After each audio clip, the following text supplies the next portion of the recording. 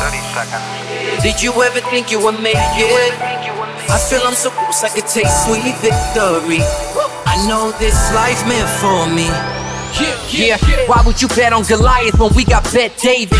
Valuetainment, giving values contagious. This world of entrepreneurs, we get no value to haters. How they run, homie, look what I become. I'm the one. I'm Patrick Bet-David, your host of Vitamin. Today I'm sitting down with Peter Schiff, and let me tell you something. He makes some bold predictions. He talks about Bitcoin stimulus, and he blasts the Fed. This is one you don't want to miss. Peter Schiff, thanks for being a guest on Valuetainment. Oh, Patrick, thanks for having me on. You know, I caught your interview with Danielle DiMartino Booth, a good interview. I've known her for quite a long time, I guess. We speak at some of the same conferences.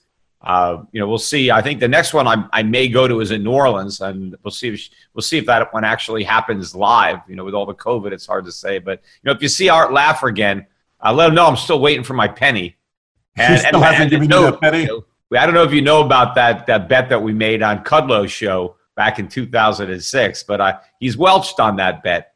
So, but he's been saying some decent things recently. You know, I got to at least give him a little credit. You know, I've been hard on Art Laffer, but at least recently he's been in the correct camp. He's been critical of the stimulus, of the CARES Act, of the PPP.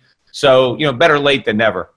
You know, Peter, if we do this, just for some of the audience, some of the viewers that don't know who you are, ideas, okay, where do you position yourself economically if you were to say, I consider myself XYZ, I'm a capitalist, I'm a libertarian, I'm a pro-gold. Can you kind of say that? And then I want to go to a couple of different areas from there.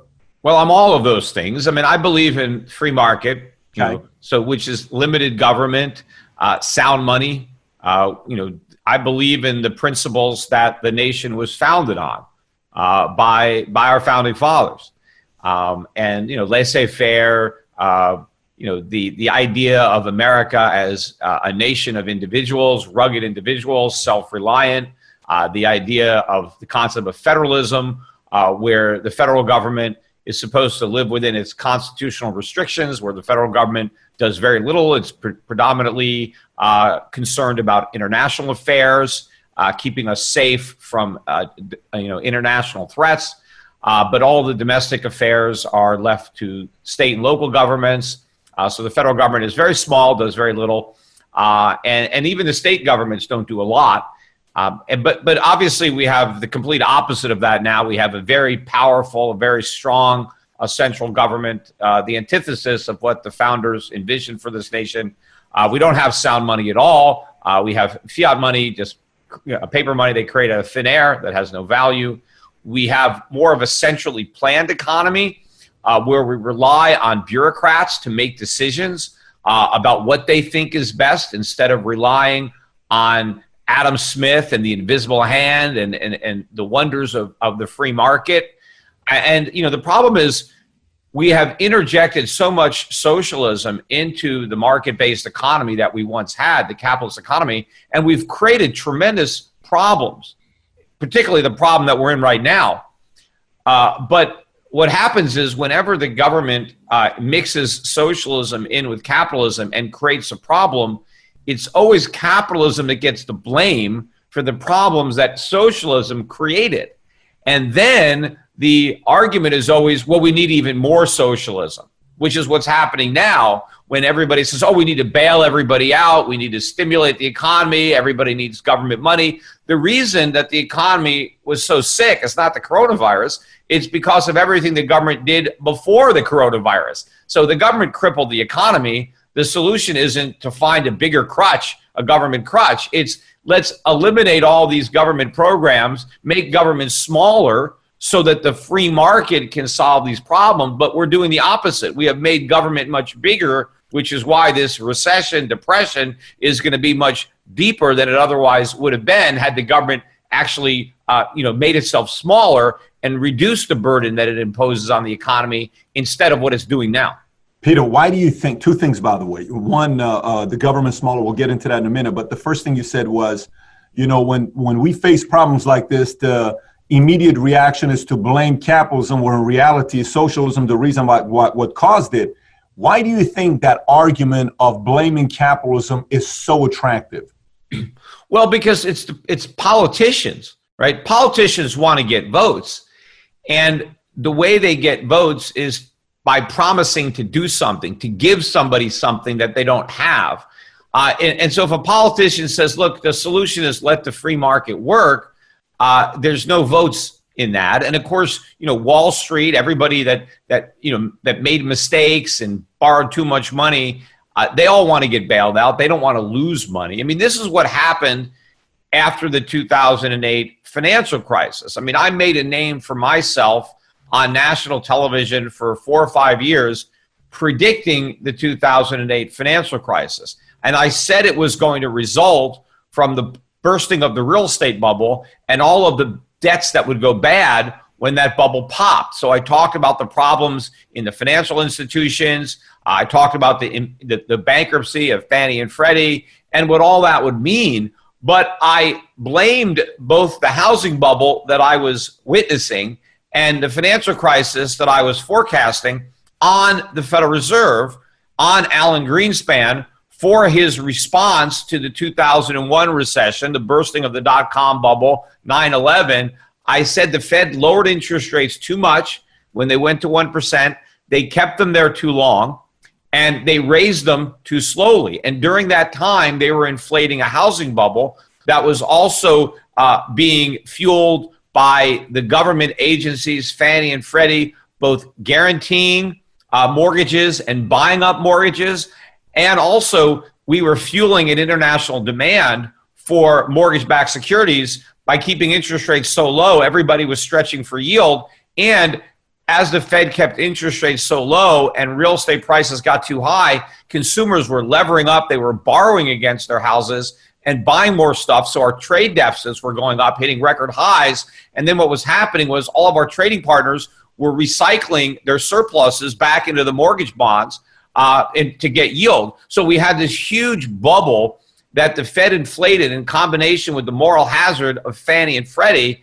And I said, this is going to be a disaster. When the bubble pops, it's going to be the worst recession since the Great Depression. We're going to have trillion-dollar deficits. We're going to have 10% unemployment. Everything that I said was going to happen happened. In fact, you could watch on YouTube my mortgage banker speech from 2006. I spoke in front of 3,000 mortgage bankers laying out the financial crisis, the housing collapse, the subprime. I actually went there raising money for the hedge fund that we had set up to short the subprime market in 2006. So I really knew what was going to happen. But then the more important part of it, and I put it all in a book. You can see the book Crash Proof on my bookshelf. The original one was not 2.0, but Crash Proof, that came out in February of 2007, but was written largely at the end of 2005, the first half of 2006, right? The book was finished by the middle of 2006, and it just took a while to come out. But what I predicted was not only were we going to have this financial crisis, right, but that after the bubble popped, the government and the Fed, instead of acknowledging their fault in inflating this bubble and doing the right thing, they would double down on the failed policies. They were going to slash interest rates. They were going to print all this money, and they were going to reflate the bubble or attempt to reflate the bubble. I thought that they would fail in their attempt. I thought the foreign currency markets and the gold market would put a stop to the party. But I was wrong on that, in that we actually succeeded in doing something that I didn't think was possible, but we actually inflated a bigger bubble than the one that popped in 2008. And that's the one that just popped. And in fact, the air was coming out of that bubble last year. I predicted when the Federal Reserve first announced that it was going to end QE and that it was going to normalize rates. I said at that time that the Fed was lying, that it could do neither, that it would never be able to normalize rates, it would never be able to shrink its balance sheet, that if it tried, it would have to abort the efforts prematurely, that it would go back to zero, that QE4 would be bigger than QE1, 2, and 3 combined. I was saying that for years. In fact, on day one, when Ben Bernanke went to Congress, when they first said, hey, are you monetizing the debt? And Ben Bernanke said, no, this is all temporary. We're not monetizing the debt. We're not, a permanent source of government funding. It's an emergency. As soon as the emergency is over, we're going to sell these bonds. I said at the time that Ben Bernanke was lying, that the Fed could never sell those bonds. that they had checked us into a Monterey Roach motel, that they could get in, they could never get out. We'd have more QEs than Rocky movies. So I was right about all that. And now we're at the end game. We're at the real crash. That was the topic of my later book, because we can't kick this can down the road anymore. I mean, what the politicians want to do is they never want to deal with the problem. They want to postpone the consequences by kicking the can down the road, even if doing that makes the problems worse and makes the consequences even more severe. Well, let me ask you this. They don't care about that because they'll deal with that in the future. And then when they catch up to the can, they kick it again. The problem is we are out of road at this point. They don't know that yet. They're trying to kick it down again, but this time we're going to get a dollar collapse. We're going to get a sovereign debt crisis. The party is going to end. All the inflation that they're creating now, which is unprecedented in scale, right? They've done it before, but just not in this scale. The amount of inflation, which is the money printing, is off the charts. The deficits are exploding in a way that I've never seen. And this is going to end in complete catastrophe. And people are complacent because we got away with it after the 2008 financial crisis. We're not going to get away with it again. So then here's a question. How much, I asked the question saying, why do they constantly blame capitalism and socialism? What is the benefit of doing that? Why blame an economical system that's proven, that's worked, to constantly say capitalism's getting a black eye, capitalism's getting a black eye, capitalism doesn't work. We need a new form of capitalism. How much of that argument is right and how much of it is just, finding something to blame? We don't need a new form of capitalism. We need to go back to capitalism. The type of capitalism that we've been practicing has been the problem because it's capitalism in name only, right? It's socialism, or maybe more accurately fascism, if you understand the true meaning, because fascism is a form of socialism. So is communism. And what we've been doing is more of a Mussolini-type fascism, obviously, than communism. But that is the problem with the economy, that economic system. But in order to do the right thing, first you have to have the politicians and the central bankers admit that they did the wrong thing in the past, which they never want to do. They never want to fess up to their mistakes and say, we did this, right? We interfered with capitalism, and that's why we have this problem. So number one, they never want to do that. But if they finally embrace capitalism and say, okay, we're going to swallow this bitter-tasting medicine, because ultimately recessions is the free market's way of fixing the mistakes that the government and the central banks create, because the mistakes are made during the bubble, during the boom, right? Everybody feels great during the boom, but that's when all the malinvestments are made, all the misallocations or resources occur. Then when there's a bust, that's the free market's attempt to restore order, to create balance in the economy so it's viable and sustainable. And so you have to allow a recession to run its course, even though it's painful, even though it means people lose jobs, investors lose money, loans go into default, companies that are not viable go bankrupt. And what happens in that cleansing process is that resources are freed up to be reallocated more efficiently and more productively. That includes labor and capital and land.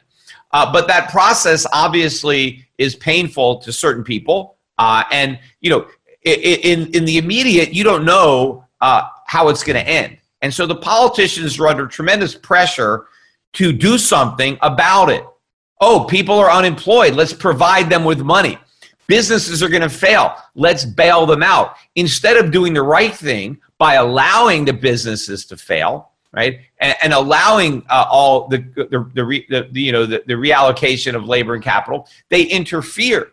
But the interference is what makes it worse. It exacerbates the downturn, and it means that we don't get a real recovery. The recovery that we had following the 2008 financial crisis was phony. It was just a bigger bubble than the one that popped. Had we done the right thing in 2008 and let real estate prices continue to fall, let foreclosures happen, let banks fail and not bail them out, let the bad actors be punished, right? Let new owners step up and buy in bankruptcy a lot of these companies that were so mismanaged, and allowed, consumption to come down and savings to go up, which is the underlying problem that the Fed created, is a nation where we have too much debt and not enough savings. So instead of allowing the savings to be rebuilt and balance sheets to be improved, we inflated an even bigger bubble than the one that popped. And so we didn't have a real recovery.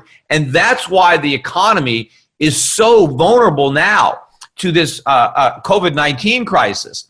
Because, as I said, the economy was sick long before the virus infected it.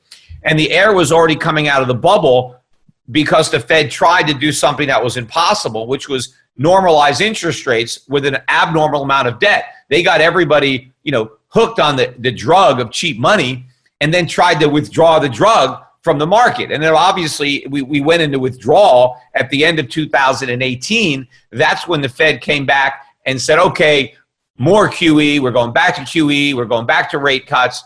But then we got the coronavirus, and what everybody is focusing on is the virus. The virus is the pin. The problem is the massive bubble that pin pricked. And in fact, I said it was already kind of pricked. That pin just put a gaping hole in that bubble, and now the air is coming gushing out. But the reason that the economy is so vulnerable is because we're broke and levered to the hilt. The reason that nobody can do without income for a few weeks or a few months is because everybody has debt to service, right? Corporations are levered to the max. They've been borrowing all this cheap money from the Fed. They've been using it to buy up their overpriced stock, so they didn't have any savings. Individual households are leveraged to the max on cheap consumer credit. They got mortgage debt, student loans, auto loans, credit card debt. They're living paycheck to paycheck. You take that paycheck away, they can't pay their rent, they can't pay their mortgage, they can't pay their debts. The same thing with local governments, state municipalities have been making promises they couldn't keep. They've been borrowing all this money. They have underfunded pensions. They got nothing saved for a rainy day.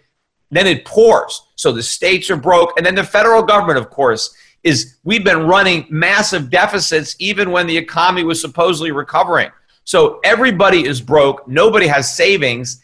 And then this crisis comes, right? And a lot of people want to talk about, well, this is like World War II.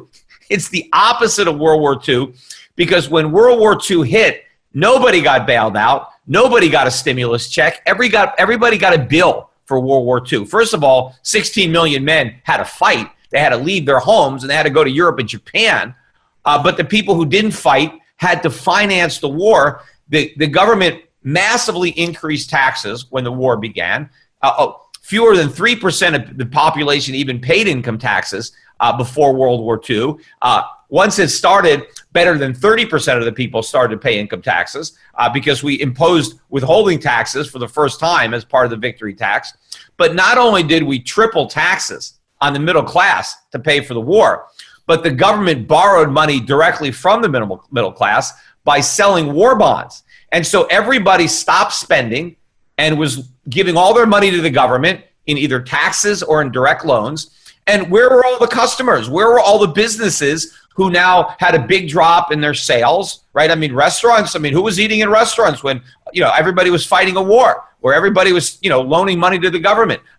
All of these businesses suffered. Consumer spending imploded during the Second World War, yet not a single business got bailed out. No. The government relied on the people to pay for that war. Now we all believe that the government needs to bail out the people. The government needs to bail out individuals. The government has to bail out the states. The government has to bail out corporations. With what money? The government doesn't have any money. It's the people that support the government, not the other way around. But we're pretending that the government can support the people by using a printing press. That all we have to do is print money and nobody has to work, nobody has to produce. We can have all this stuff for free. Well, we're about to find out the hard way that the most expensive way to pay for government is through inflation, through printing money. That's what we're doing, and we're about to relive the lessons of history because a lot of countries have tried this before, and it has ended in disaster every time it's been tried. Peter, let me ask you this. So in the world of bodybuilding, I ask bodybuilders, tell me what are the most important qualities for somebody to win Mr. Olympia? And they'll say, number one is you got to have good genetics. It's number one. If you don't have it, forget it. Anybody can go out there and do it. You're not going to win Mr. Olympia. Then they say number two is diet. Then they'll go number three is training. Then they'll go number four is cardio. Whatever they'll tell me on, height is one of them. You can't be too tall because your muscles are long, et cetera, et cetera. When the average person turns on the news, they'll say, oh my gosh, it's, big government's the problem. No, it's bailout. No, we got to look at the GDP. No, we got to look at our debt ratio. No, we got to look at the gold standard. No, we got to look at the fiat currency. No, we got to look at, this. If the average person's watching this to say, what are the most important numbers to look at? Gary Keller wrote the book, The One Thing, like you always go to the one thing that's the most important thing to look at. What are the most important numbers to look at that can predict what's going to be happening in the future? What would you say some of those numbers are? Yeah, and I'll mention that in a second. But first, when you're talking about the bodybuilder and getting in shape, and that's a good analogy because I often use that to describe the economy, because the government is saying, hey, we're going to win Mr. Olympia, and we're not going to train at all, we're not going to exercise at all, and we're going to stuff our face with junk food, yet expect to win that competition. Because when somebody is out of shape and overweight, the solution is not to eat more, it's to go on a diet, it's to exercise. But if you go to a person who is out of shape and doesn't eat well, and you say, look, this is what you need to do, they don't want to do that because it's going to temporarily, cause some discomfort in their daily routine. I got to stop eating what I want. I got to wake up early and I got to exercise. I don't want to do that. That's hard. I'd rather just, lie in bed, right? And so that's the problem. The economy, the Fed is, we're out of shape. And what the Fed said is just eat more junk food because it feels good to do that rather than doing the right thing. I mean, the right thing right now for the economy is for the government to shrink, right? The government is a burden on the economy that everybody must bear. So the correct solution in a recession is to shrink government, cut government spending, and free up those resources that were being consumed by government and free them back into the economy to be used productively. So you cut government spending, you cut government regulation, and you let interest rates go up. So when interest rates go up, we get more savings. And when you have more savings, you have more capital investment. That's what the economy needs, more savings and more investment. We don't need more debt. We don't need more consumption. That was part of the problem, excess consumption financed by debt. And we don't need to make government bigger. Government was already too big. But we are doing the wrong thing right now, right? We are simply increasing the problem. We had a debt crisis in 2008. What was the government solution? To have more debt. Well, if we had a crisis in 2008 because we had too much debt, and if we have so much more debt now, how much worse is this crisis going to be? I mean, Greenspan only kept rates at 1% for about a year and a half, and then it took about another year and a half to get back up to 5%.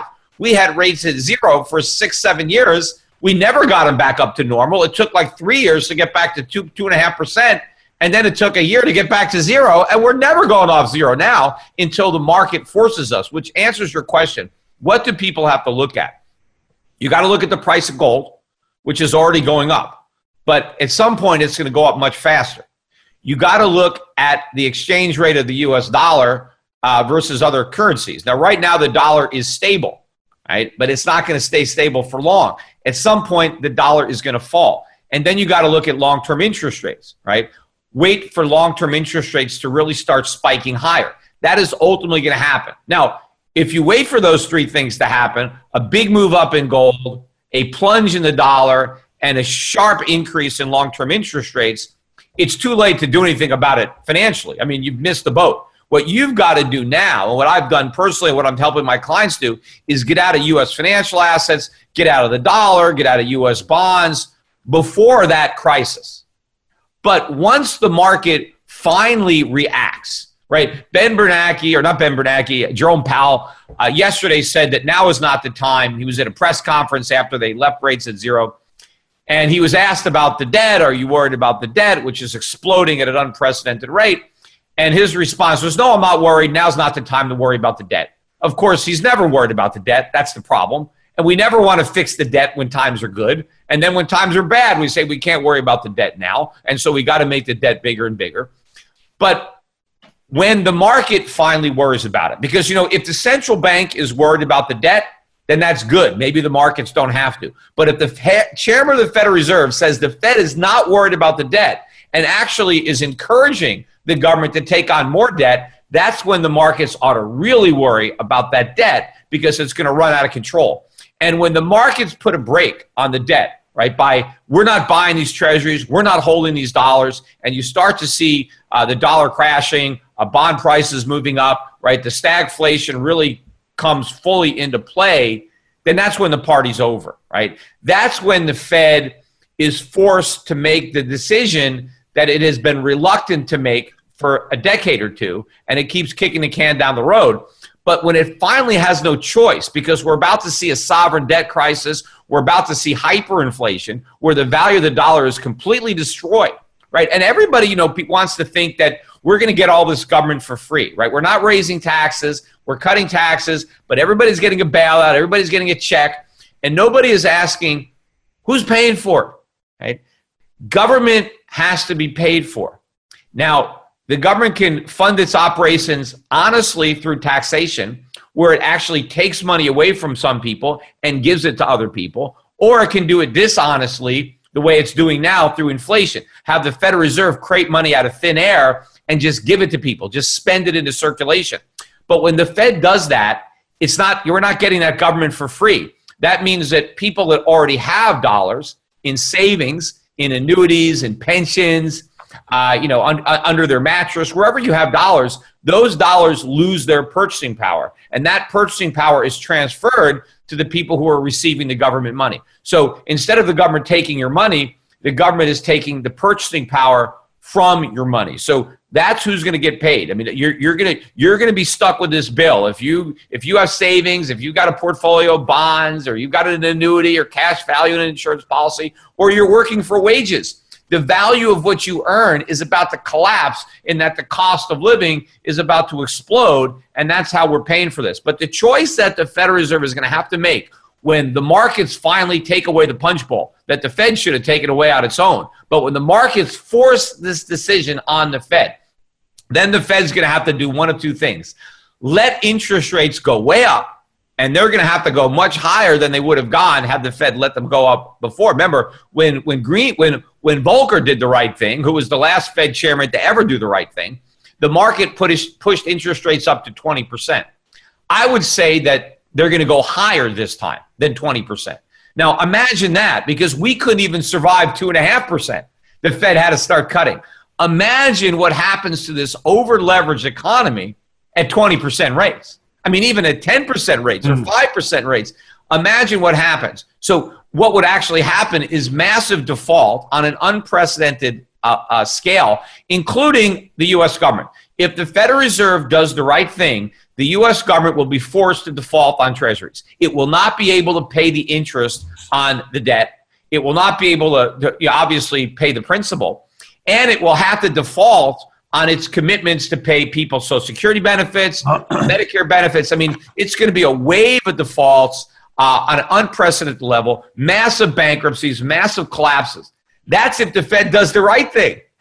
But that's the problem, though. I mean, if you think about that, here's what, if you think about that, this is what it seems like is happening.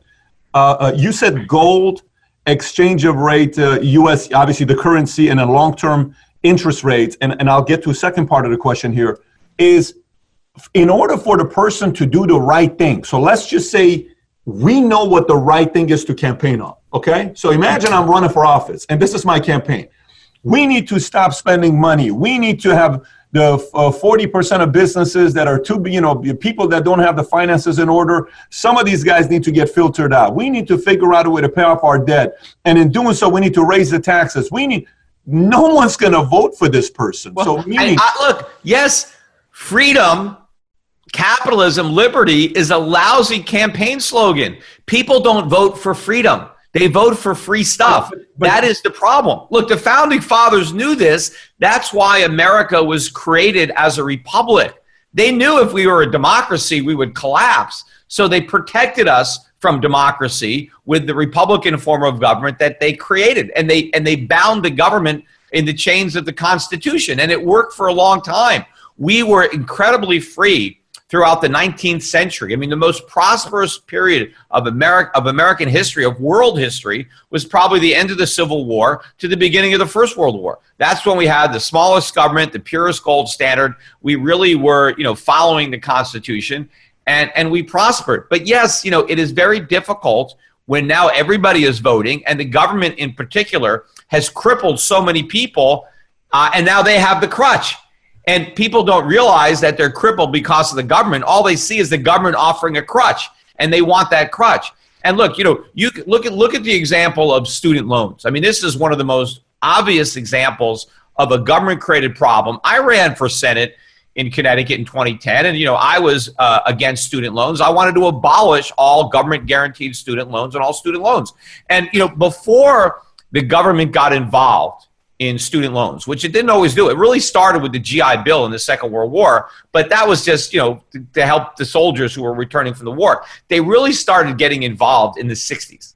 So before that, if you wanted to go to college, you just paid for it. And it wasn't expensive. College, believe it or not, was not expensive before the government came in to help make it affordable. If your parents were relatively rich, they just wrote a check. If they were upper class, if your parents were lower middle class or middle class, maybe you got a summer job. That's what my dad did. My dad went to college. He grew up, his parents were relatively poor. He worked his way through college like most of his friends by waiting tables over the summer. That's it. He graduated college, no debt, right? And and he lived away from home, but he was able to earn enough just getting tips on a summer job to put himself through college. But what happened is a bunch of politicians came to the students in the 1960s and said, you shouldn't have to work over the summers. You should enjoy your summers. You should be going to the beach and having fun. We'll let you borrow the money, right, to go to college, and then just pay it back after you graduate when you have a better job and you can earn more money. And the students were like, oh, that sounds great. I can have fun this summer. I don't have to work. The government's going to give me this loan. Now, of course, without the government guarantees, the students couldn't borrow the money because they had no collateral. What bank is going to loan money to an 18-year-old? So they couldn't have got the loans. But once the government guaranteed the loans, then anybody could get the loans. So the minute the kids had all this money to go to college and bid up the prices, the universities were like, oh, wow, we can really raise prices now because the students can borrow the money from the government and give it to us. So the minute the government started guaranteeing student loans, tuition has started to explode. And then as the tuition got higher and higher, the government had to provide bigger and bigger loans to pay for it. And then it became a self-perpetuating spiral. The more money the government made available to students, the higher the tuition got, to the point that now the students are graduating with a crippling amount of debt. Whereas they used to graduate debt-free when the government wasn't involved at all, now they're graduating with massive debt. And the irony of it is you see these Democrats, right, in these debates pointing to this huge problem without admitting that the government is the only reason those student loans exist. Without those student loans, college would be cheap and students wouldn't have any debt. But because of government interference, the cost of a college degree went through the roof. And because everybody has a college degree now, they're worth nothing. Before the government was involved, most people didn't go to college. A high school degree was all you needed. Now, because everybody goes, you need a college degree to do what you used to be able to do with a high school degree. Now you got to get a master's or a PhD. But by the time you borrow all the money to get that, and you're in school into your early 30s, right, you're in debt up to your eyebrows. All this is because of government. Now, what are these guys saying? Are they saying, oh, we really screwed up here? We had good intentions, but the road to hell is paved with good intentions, and now we need to get government out of the student loan business completely? We need to have free market capitalism working so that colleges are under competitive pressures to control their costs to get customers? Like everybody, no. Now the solution is completely nationalize it. Have the government pay for college. Let's make college free. Let's forgive all the loans. So now they want to make college even more expensive by making it free. right? The most expensive things are the stuff you get from the government for free. So they jacked up the cost by subsidizing it. Now they want to make it even more expensive by providing it for free. They did the same thing with housing. They did the same thing with healthcare. Every aspect of the economy that the government gets involved in, they screw it up. They make the price go up and the quality go down. Whereas when the free market is involved, the opposite happens. Prices go down and quality goes up. But I got to finish the point I was making on the choice that the Fed has. Either they do the right thing and let interest rates go up and the whole house of cards that they've been building crashes down, or they don't do that because it's too politically difficult and they just print money. They just continue the QE, they bail out everybody, and they destroy the dollar. And then the dollar is worthless. And then if they do that, right, a hyperinflation is much worse economically than just a massive economic collapse, right? The pain that will inflict is going to be far greater. But because it may happen 6 months or a year later or 2 years later, who knows, that may be the course that we end up taking. So again, everything you said, let's just say common sense. Let's take common sense. Make the government smaller, figure out a way to not spend the kind of money with school loans where the government's not involved in the school loans. Let the private folks do it. You don't get involved, so we don't have to have what's the number today? $1 trillion, a trillion, 1.4 or one, it's somewhere around there, $1.2 trillion or $1.3 trillion. We have college debt, right? Oh yeah, it's like it's more than that. Yeah, let's just say it's everything you're saying. Common sense. Somebody watching says, "Okay, this makes sense. I get it," but I want to go solutions. I want to go next phase. I talked to a guy at AIG. We were having a debate because I've been asking these guys to make some adjustments on their technology. And they keep saying, Pat, we're working on it. This was like 4 years ago. Finally, one of the guys who's a stud, quality guy, trust him. He said, look, you have to realize who you're doing business with. I said, what's that? He said, this is AIG. I said, I know. I've been doing business with you guys for a decade now. He says, we're so big that when you want to launch a new adjustment to a software or a technology, it's not like a small business owner, entrepreneur that's nimble to say, let's make the change. It's going to take, 60 days, 90 days. Yeah. Here's where I'm going with this. Let me wrap up the question here. We're saying, okay, let's make the government smaller. You got 8 million employees that are government employees. You got the military. You got all these people that are working, all these different EP, all these departments that you have. How do you make the government smaller on 1 term or 2 terms? So again, this leads to the next question is, you got 1 term, 2 term president, then you got Republican president, Bush Sr., then you got Clinton, then you got Bush, then you got Obama, then you got Trump, then you got, Cuomo gets elected.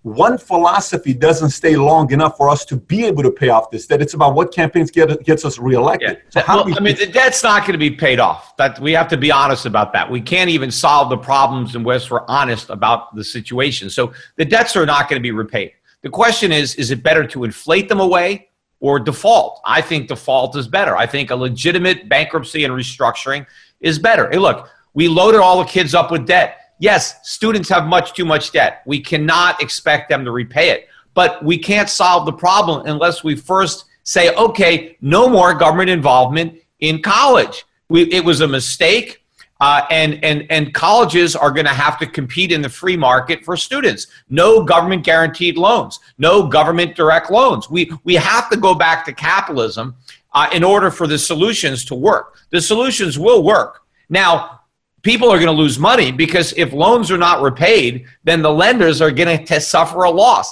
That has to happen.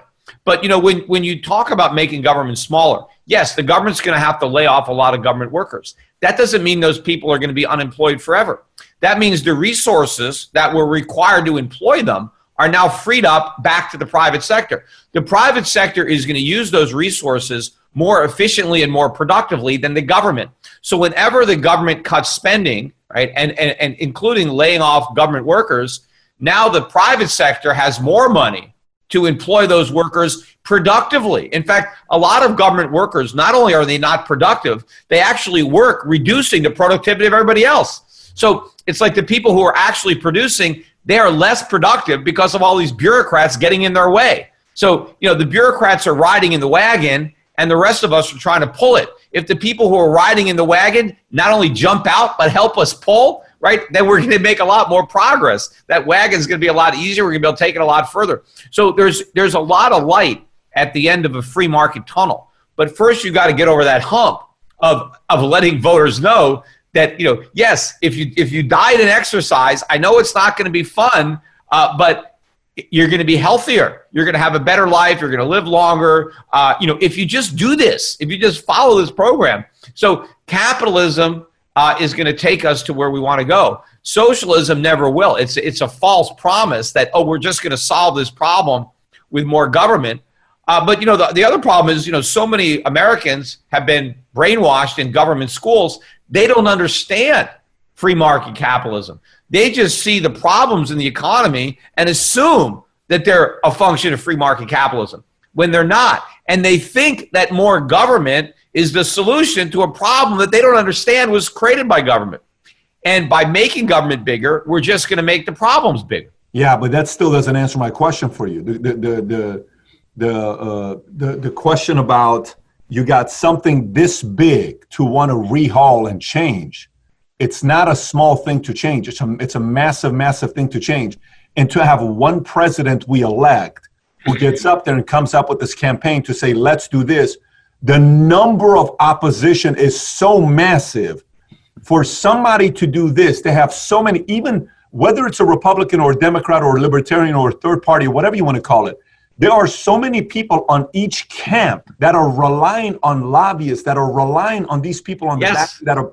How do you fight those guys? Yeah, look, the founding fathers refer to them as factions, and that's basically what we have. Look, there is an entire establishment that is feeding off the status quo, and so they want to perpetuate it. And they're basically like sucking the blood out of the economy, right? You have certain people getting rich, bleeding the rest of the nation. That's why you have this growing divide between the average American or the poor and the super rich. This is not a failure of capitalism. Yes, in capitalism, there's always going to be income inequality, and that's fine. But what we have now is an extreme, and it's not because of capitalism. It's not a failure of capitalism. It's a failure to have capitalism.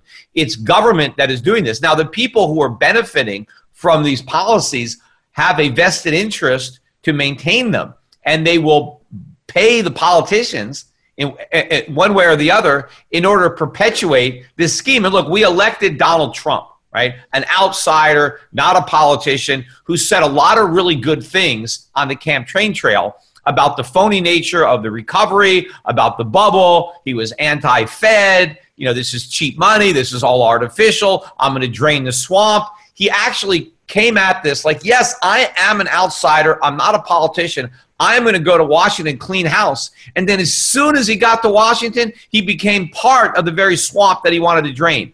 He presided over a massive increase in government spending. So government got bigger under Donald Trump. He went from being a Fed critic to a Fed cheerleader. In fact, the only thing he criticized the Fed for was not printing enough money, right? Not cutting rates enough. I mean, he criticized the Fed for being too easy as a candidate, and then he said they were too tight when he was president. He wanted the Fed to do everything he criticized it for. So he became the leader of that swamp. And yes, we got some tax cuts, but those tax cuts were a fraud because tax cuts have to do with cutting government spending. The cost of government is what it spends. So government spending is taxation. Every dollar the government spends is a dollar that we have to fund. And so when presidents sign budgets that increase government spending, they are increasing taxation.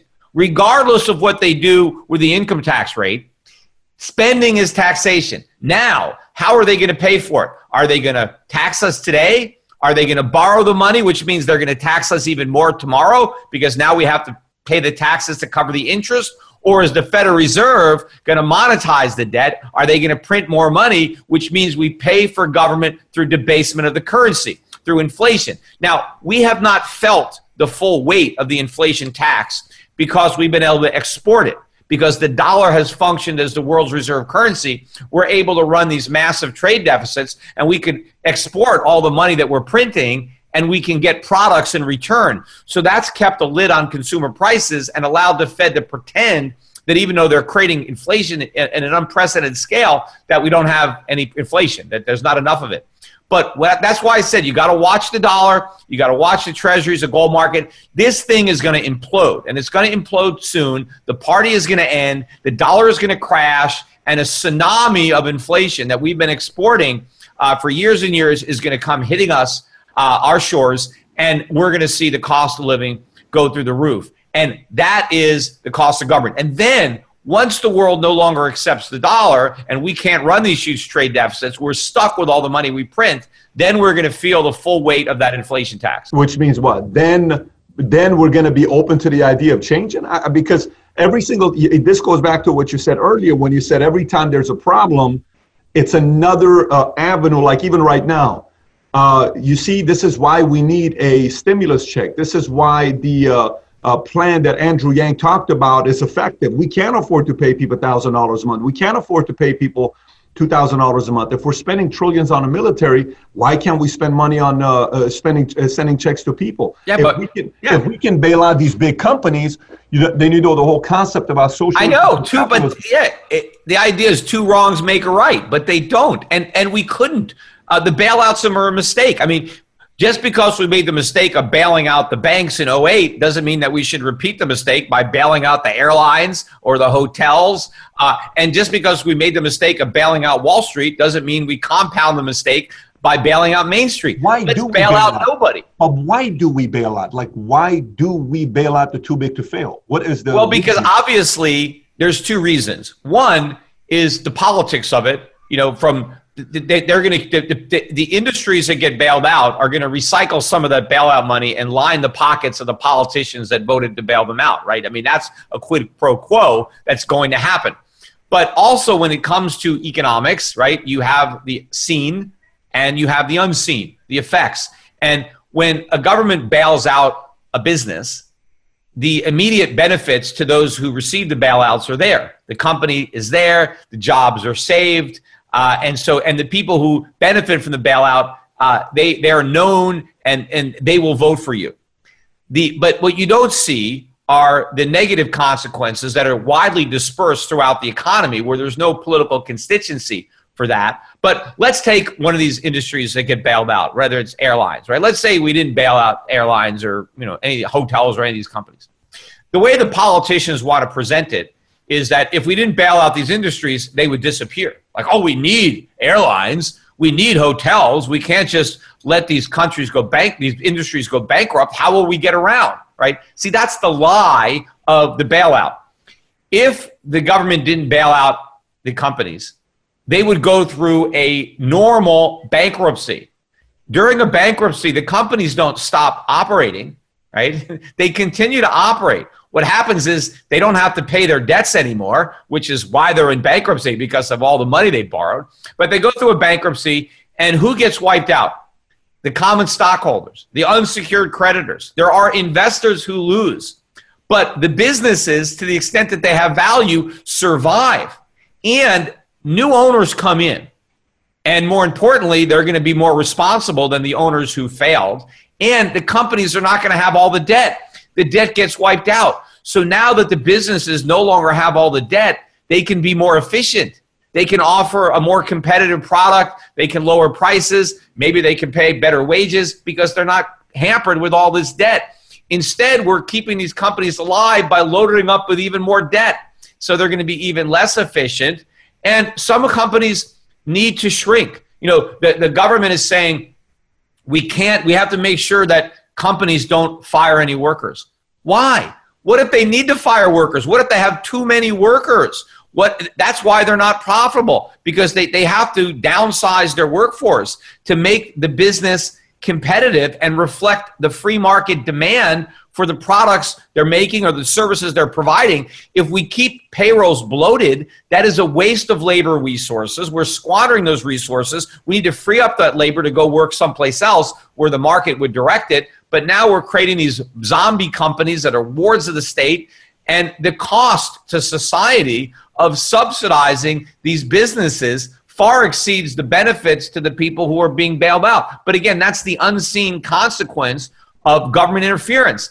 Let the free market function, and we will have an optimal allocation of resources, and we will all collectively benefit from a higher standard of living. But we have the government interfering and diverting resources from where the market wants them to where the politics demand. Everybody suffers because we have a lower quality of living, a lower standard of living, because we're increasing production costs and making the economy less efficient. So let's just say we were to make that adjustment. Let's say we are open to it. Let's say we get somebody that's strong enough that can present that to the American people, and let's just say he can convince 51% of people to say, I'm with it. I'm with it. Let's go through this process of allowing the too big to fail. Let's go through the process of, me going back to maybe I can do 100% financing on a home. Maybe it goes to 60% financing on a home. If you don't have 40% of down payment on a house, you probably shouldn't own a house. You probably should rent a house. Let's just say we go through. Yeah, look, who benefits, right? Who benefits from government policy to guarantee mortgages? It's actually not the person who's buying the house. It's the person who has a house to sell. Because by guaranteeing mortgages, the government is helping to prop up real estate prices. If there was no government guarantee mortgages, right? If individuals had to convince the bank to loan them money based on their own credit quality, their own ability to repay, the banks would not be willing to loan as much money, and they would want more collateral. They wouldn't give you a mortgage with 3% down or 5% down. They would want 20, 25% down, right? And so if that happened, real estate prices would collapse, right? So people would still be able to buy houses. They just wouldn't have to borrow nearly as much money to do it because the price would be lower. So maybe you can't afford a 20% down payment when the house you want to buy is $300,000, but if the house drops to $100,000, you could afford to pay 20%, right? You won't have all this debt. The beneficiary of the policy is the guy who already owns the house who wants to sell it. He can sell it for a much higher price if the government's going to guarantee the mortgage of the buyer. But then you have a bubble. You have a phony real estate market. I want to have a real estate market that reflects the free market, not government subsidies, because the government now has to keep this whole pyramid going with more and more debt. But yet it is going to be a very impossible political battle, because right now, right, the Republicans have already signed on to socialism. They have basically agreed with the Democrats that we need big government, right? And it's a logical thing, right? The position that the Republicans have is inconsistent logically. The Republicans are saying during good times, the profits should be privatized, but during bad times, we need to socialize the losses. So we need to have low taxes and limited government when times are good, but when times are bad, we need massive government, and we have to bail out everybody, even the rich. That doesn't make any sense. At least the Democrats can have a logically consistent, though flawed argument. We need big government all the time. If we need big government during bad times, we need big government during good times. If we're going to socialize the losses, let's socialize the profits, right? That's a consistent argument that I think is going to win, which is why I think that Trump is going to be a one-termer, because I don't think he can outpromise Biden or whoever is the top of the Democratic ticket. When it's a battle between two Democrats, the Democrats can win. Biden. You're saying you don't think Trump beats Biden? No, and I thought Trump was going to beat Clinton. Very few people did at the time. Because the reason I thought that Trump could beat Clinton is because Trump was telling the truth about how lousy the economy was, and he was promising a real solution. Now he's going to try to perpetuate the same lie that didn't work for Hillary, although now he's going to try to blame the problem on the coronavirus. And maybe that strategy will work. I mean, you actually believe Biden's going to beat Trump? But at this point, look, I don't think the Republicans can outpromise the Democrats, because the election is going to be decided over who is going to give out the most free stuff. And I think the Democrats win that argument. Now, what's going to happen is when we have a complete collapse of the economy, if we have hyperinflation or complete implosion and there's massive poverty, inflation is so bad that they have price controls. And the minute they have price controls, you have shortages, you have black markets. I mean, it's going to be a complete disaster. Then we can have a real campaign between, do we go all in on socialism? Are we so broke? Are we destitute? Are we having this misery and poverty, right? Is it because of too much capitalism and too much greed, right? Or is it because of too much government, too much central planning? Is it the bureaucrats and socialism that destroyed the prosperity that capitalism built? Or did socialism build the prosperity and did capitalism destroy it? And so do we need to be a nation of slaves or a nation of free individuals? I mean, that's going to be the real debate between big government and freedom. And hopefully freedom can win that debate. I don't know. I mean, it's a tough call. But on record, are you saying Biden's going to beat Trump? I think Biden will beat Trump, or if Biden ends up not being the nominee for some crazy reason, I think whoever is at the top of the ticket will beat Trump. But I mean, is it a sure thing? No. I mean, I think what's your percentage? If you were the betting man, you're in Las Vegas, what's your percentage? If you I say he's 70. I think it's 70, 80% at least that it's going to be Biden. You think 70, 80% is Biden? Yeah, because we're still going to be in a recession in November. So you're going to have a bunch of people voting during a recession. And, Trump promised a lot of people to make their lives better, and their lives are going to be worse. Are they going to vote? Trump wasn't expecting a coronavirus, though. Trump wasn't expecting a pandemic, though. But no, he was going to lose even without this. We were going to be in recession even without the coronavirus. It was already starting. The economy was already rolling over. The bubble was already deflating. So, yes, this may be his only chance, which is a reason why Trump may be incentivized to keep the shutdown going longer and longer. Because to the extent that everything is still shut down in November, it's easier to blame it on the virus. But let's assume that we try to restart the economy in May or June, and then we're still in deep recession, which we will be by November. It will be harder for Trump to blame the virus. I mean, he will. I mean, I think before the virus, he was going to blame the Fed. But I think the voters are just going to blame Republicans, blame Trump. And look, they are not going to be able to outpromise the Democrats. We're going to have a bidding war over who's going to give out the most free stuff. Who do you think wins that?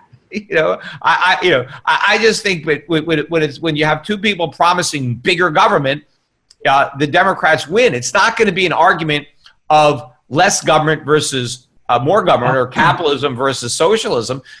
Socialism has already won the debate. Bernie Sanders is now the mainstream of both political parties. I mean, stuff that the Republicans are supporting today, even Bernie Sanders would have been too embarrassed to recommend it 6 months ago. Yeah, I don't know if I see that happening, because I don't think America is fully yet comfortable for the concept of socialism to come in. I think it's getting a big surge because the last generation is the biggest generation ever. For the longest time, boomers were 76 million. Now you got a bigger generation that's got 80 to 83 million, and they're younger. You know how this works. They have to go through their process of getting fired, getting married, losing jobs, losing promotions, and understanding what it is when you're working your ass off and somebody else who isn't, through politics, gets promoted over you. Then you say, I'm sick of this crap. I want to go out there and do my own thing. We have to go through that. But this is the part that this brings me to, as you're talking about this stuff with re-election, as far as Trump goes. You're saying Trump wouldn't have won without coronavirus. You're saying with or without coronavirus, Trump wouldn't have gotten reelected. Yeah, I don't think that Trump was going to win. In fact, if you look at the politics of it, I mean, Donald Trump, he didn't win in a landslide. He won the Electoral College, but if you look at the states that he won by very narrow margins in those states, right? And who were those swing voters? I mean, these were probably Democrats that were tired of being lied to by the establishment. They knew that the recovery under Obama was phony, that it was just smoke and mirrors. It was a stock market, right? Donald Trump called it out. Who cares about the stock market? It's a bubble. The Fed is doing that. The economy, I'm going to reindustrialize the economy, right? The economy is a disaster. It's been hollowed out. I remember some of those last commercials that he ran about how the American economy had been destroyed. We had these huge trade deficits. The trade deficits are bigger now than they ever were before Trump was elected. None of the manufacturing has come back. It's all been a lie. The manufacturing sector is as weak as it's ever been. So none of the substantive changes that Trump promised. Did we get rid of Obamacare? No, we made Obamacare worse. That's all we did. So, and we perpetuated the same monetary policy that Trump criticized. So the recovery under Trump was just as phony as the recovery under Obama. And so I think the people who voted for Trump because they kind of hoped that he would be different, when they realized that he wasn't, right? That he was no different, that nothing changed. And then you have a Democrat promising democratic socialism saying, look, this is what's going to help, right? The government's going to give you this and give you that and do all this. Those people may say, okay, I tried the Republicans. I tried Trump. That didn't work. So now let me try this, right? I mean, because it's always like things keep getting worse and then you want to vote for change. And so I thought people would want to vote for change, not more of the same. Yeah, it's going to be, here's what I predict. Since you've been famous for making predictions, I'm going to make a prediction here for you, okay? I'm going to join the Peter Schiff camp and make a prediction. You said you made some good predictions. You made some questionable predictions. I think you said gold was going to get to 5,000. And what was it, 2012? It was at 1,700. Today, I think it's around 1,700. But this is my prediction. My prediction is I think Republicans and Democrats, true Democrats, JFK Democrats, not Bernie Democrats. I'm talking like a Democrat of the 60s that was, they had certain philosophies where JFK today would probably not be a Democrat. He'd be a completely different thing politically. What about Lyndon Johnson? Well, Lyndon Johnson is a complete different story to me. I have a different opinion on him. But this is what I think about today. This is what I think about today. I foresee a ticket like this taking place in the next 2 to 3 elections. Here's a ticket that I think America is going to be more open to it than ever before. I think we're going to see a president that's a Republican with a VP that's a Dem, or vice versa, a president that's a Democrat and a VP that's a Republican. And they're going to come out and they're going to say, listen, we're not comfortable with what's going on right now. We just decided to bring one of each where he and I or she and I are going to debate it out. And we're going to try to make our best decisions because we're not going to get a third party. Perot tried to do it. It didn't work. I think we may have in the next 2 or 3 elections, somebody campaigning with a Republican president and a Democrat VP or some of that taking place. Now, it'll only happen once, I think. And at this point, there's so little difference between the Democrats and Republicans anyway that I don't even know how that even makes a difference. There's very little daylight. I mean, we have a third party. The Libertarians have been there for a long time. They're on the ballot usually in all 50 states. The problem is the media ignores them. They don't get it. Their candidates don't make it into the debates. And so the two parties really have a monopoly, a duopoly on power, whether you want to call them Republicrats or Demopublicans. And so they have a vested interest in maintaining that status quo of really one party that's divided into 2 wings. And so they're preventing any third parties from gaining any traction. So that is a big problem. But, what you have to overlook is how are we going to get from where we are to what you're talking about when we have to go through this complete economic Armageddon that is around the corner? We have a date with destiny here. We are going to have a financial collapse, much worse than 2008, much worse when it's happened now, when the Fed has to make that choice that I just described, either letting interest rates skyrocket and letting the economy implode in a way that we've never seen before, with massive destruction, layoffs, bankruptcies, defaults, with no bailouts at all. Remember, in order to do the right thing, nobody gets bailed out. Even though it's going to be much worse than it is now, no bailout, no stimulus, nothing. The government has to sit back because if it doesn't have the Fed, providing the money, the government has no money. So the government is powerless. All it can do is do what I said, which is to cut spending. And it's going to be forced to cut spending because it's not going to have the money to spend. Or how do we get through hyperinflation when we wipe out the value of our money? I mean, imagine people who have millions of dollars in savings being destitute. I mean, maybe they still have assets that have value. They have a house, but they can't afford to maintain it. They can't afford to pay the cost of repairs because their savings have been wiped out.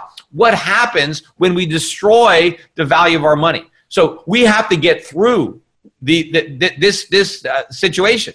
Either we destroy the dollar or we have a massive economic implosion. And of course, if we destroy the dollar, the economic implosion is even bigger. So we're going to have to get through this to get to the other side.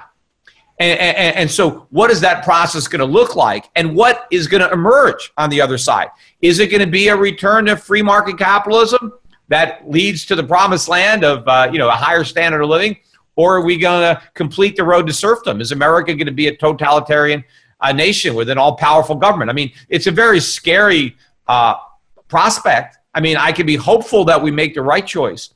The wrong choice is very devastating. Do you think what America was founded on, it's almost a model and a system that's not possible to last too long when the country gets bigger and bigger and bigger, meaning it is a model that works well for a country of 30 million people, 50 million people, but maybe not 335 million people? No, it works great. I mean, the founding fathers, I think they guessed that maybe it would last 200 years. But the problem is the safeguards get eroded away, right? That because of the elements of democracy that creep into the republic, once you get to a point where people can vote themselves benefit from government, that's the beginning of the end, right? And it took a long time, and we created a lot of wealth as a republic, and it's taken a while for a democracy to destroy that wealth. But that is human nature.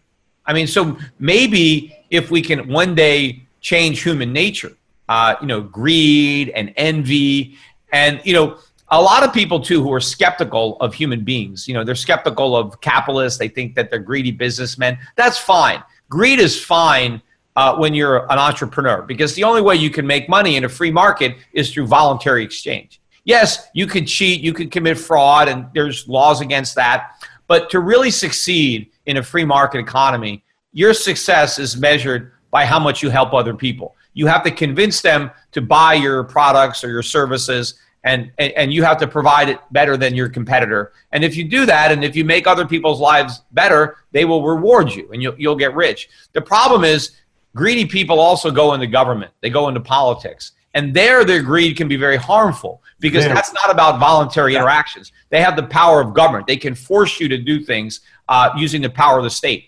And what happens is those greedy people, those evil people, go into government, and then they enrich themselves by impoverishing others. Capitalists enrich themselves by enriching others. The bureaucrats enrich themselves by impoverishing others. But they also help enrich certain people that perpetuate their incumbency.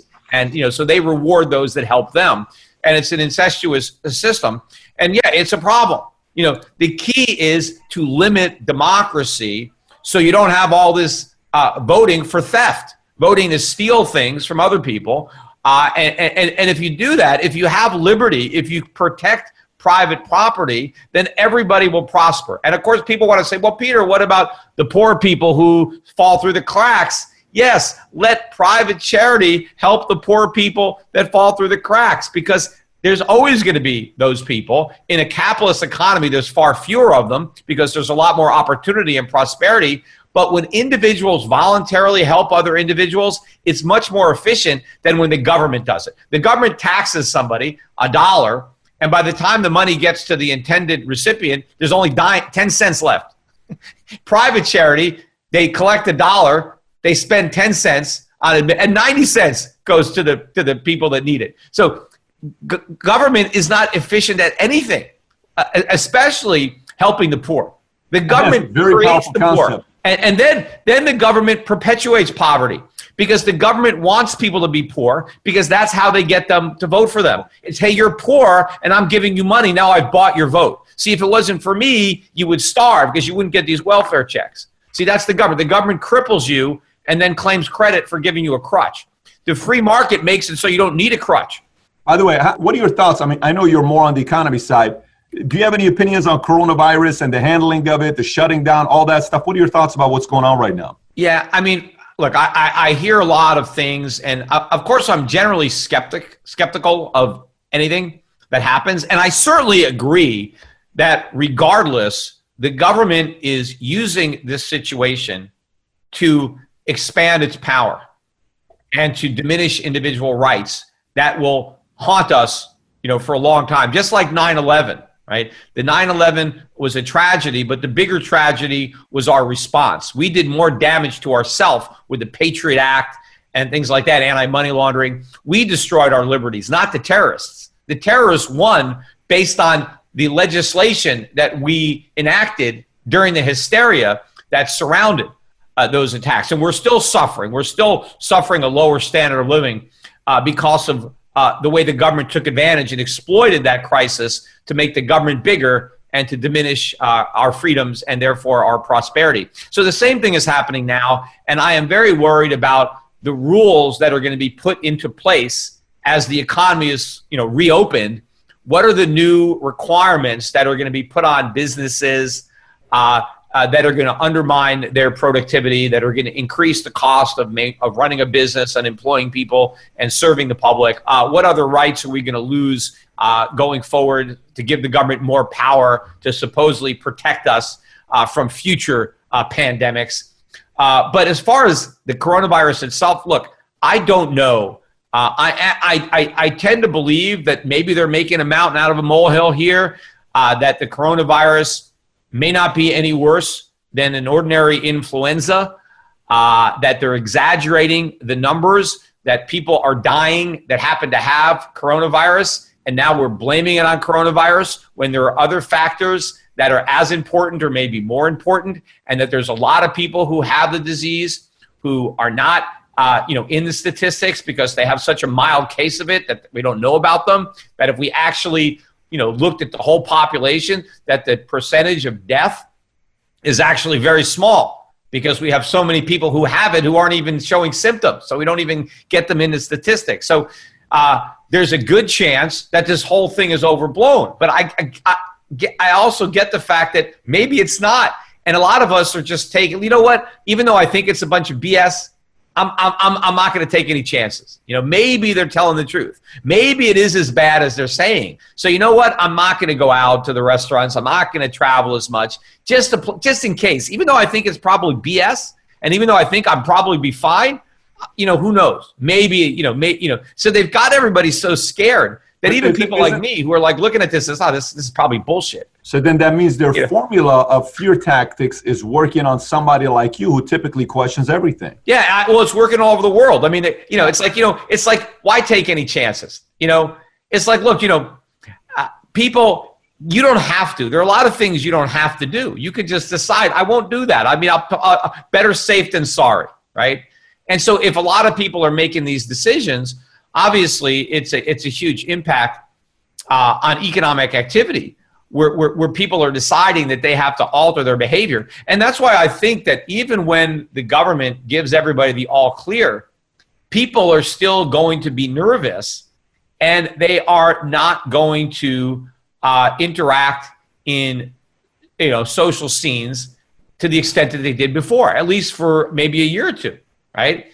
And so that's going to have lingering effects on a lot of these businesses that have been bailed out that are probably going to be in need of continuous bailouts. But of course, the problem is when all the money that we're using collapses, right? Everybody can get a check from the government, but what happens when that check doesn't buy anything? That's the crisis that's coming. But what is that check? What the check is nothing to a guy making $130,000 a year that's only got $93,000 saved in a bank. And he's going through his money very quickly. That's not a lot of money. Yeah, I mean, the people who were higher earners, who were living on the edge, right? They were, they're suffering. The people who are actually better off are lower income people who are now earning more money being unemployed than they were when they had to work. And there's a big difference between just getting a check and having to actually go to work. I mean, most people don't enjoy working. Plus, you have the commute time and all the other ancillary expenses, and then they tax you. So there are a lot of Americans that are making a lot more money now that don't want the economy back. Why would they want their lousy jobs back when they're making more money and they have more leisure? And now a lot of them don't even have to pay their rent. It's okay not to pay your rent. It's okay not to make your mortgage. And by the way, we're going to give you even more money than when you were paying your rent. So this is a windfall for a lot of people who are going to want to perpetuate this gravy train. And so a lot of these programs are going to be extended because now we've created this constituency, just like with Social Security. The government hooks everybody on a Ponzi scheme called Social Security. Instead of having self-reliant people save for their own retirement, we tax the hell out of them when they're working, and we tell them to rely on the government Ponzi scheme. But once you got a bunch of people who have none of their own retirement savings, and the only thing they got is a government promise, nobody will touch that. You create that third rail where you have all these voters that have been bought and paid for because of Social Security. We're now doing that now on a bigger scale by putting a lot of people on these programs where their livelihood now is coming from the government, and we'll see if anybody has the ability to take that away. So you have that class of people that's actually making more money, not being productive, not working. The people who are in the middle are, the guys that were maybe making 150, 200, 300,000 a year. Their unemployment is not supplementing their incomes. But everything, nobody should be getting these checks. The government doesn't have the money, and printing the money doesn't mean that we can afford it, because the cost of printing that is these checks. Peter, when you say nobody should be getting these checks, but we should trust the shutdown, if that's a contradictory message, because if nobody gets the check, yet we do shut down, then if they're not getting money, there's many. Here's the thing: getting money. If the state governments knew that there was no federal bailout money coming, would they be shutting everything down as aggressively as they are? Or would they be doing more of a cost-benefit analysis? I think it's because everybody believes that we can shut down and the government's just going to provide all the money. And it's like, okay, let's play it safe. Yeah. But if you have to realize that there is a financial cost of these shutdowns, then maybe we can do it in a smarter way, which is what I said from the beginning. Maybe it's the older people who are not in good health who have these other conditions that should be quarantined, and young, healthy people should be going about their day. And maybe, yes, we could wear masks and things like that, but we should have to make viable economic decisions knowing the cost and benefit of every decision we make. If we operate under the false premise that there's no cost because all this money is coming for free for the government, then we're not doing the right thing. And I think a lot of these state governments, too, that were already broke going into this crisis because of bad decisions they made, they're now using this as an excuse to say, oh, we need all this bailout money. Oh, you have to give us this money now. You can't let us go bankrupt. It's kind of like a get out of jail free card for a lot of states and municipalities who want to milk this for all it's worth. In a way, I think they're kind of intentionally doing this to get more government money. It's like the worse they can make it for themselves, the more money they think they're going to qualify for. So if nobody thought that there was free money and we had a cost, then I think we would have a more rational discussion on what to do. And whether or not people don't pay their rent or don't pay their mortgages, all of these decisions should be made voluntarily by the affected parties. So landlords and tenants should make their own deal without the government. Because look, let's say I'm a landlord and my tenant is unemployed and he can't pay his rent. In this environment, if I kick him out, am I going to get another tenant right away?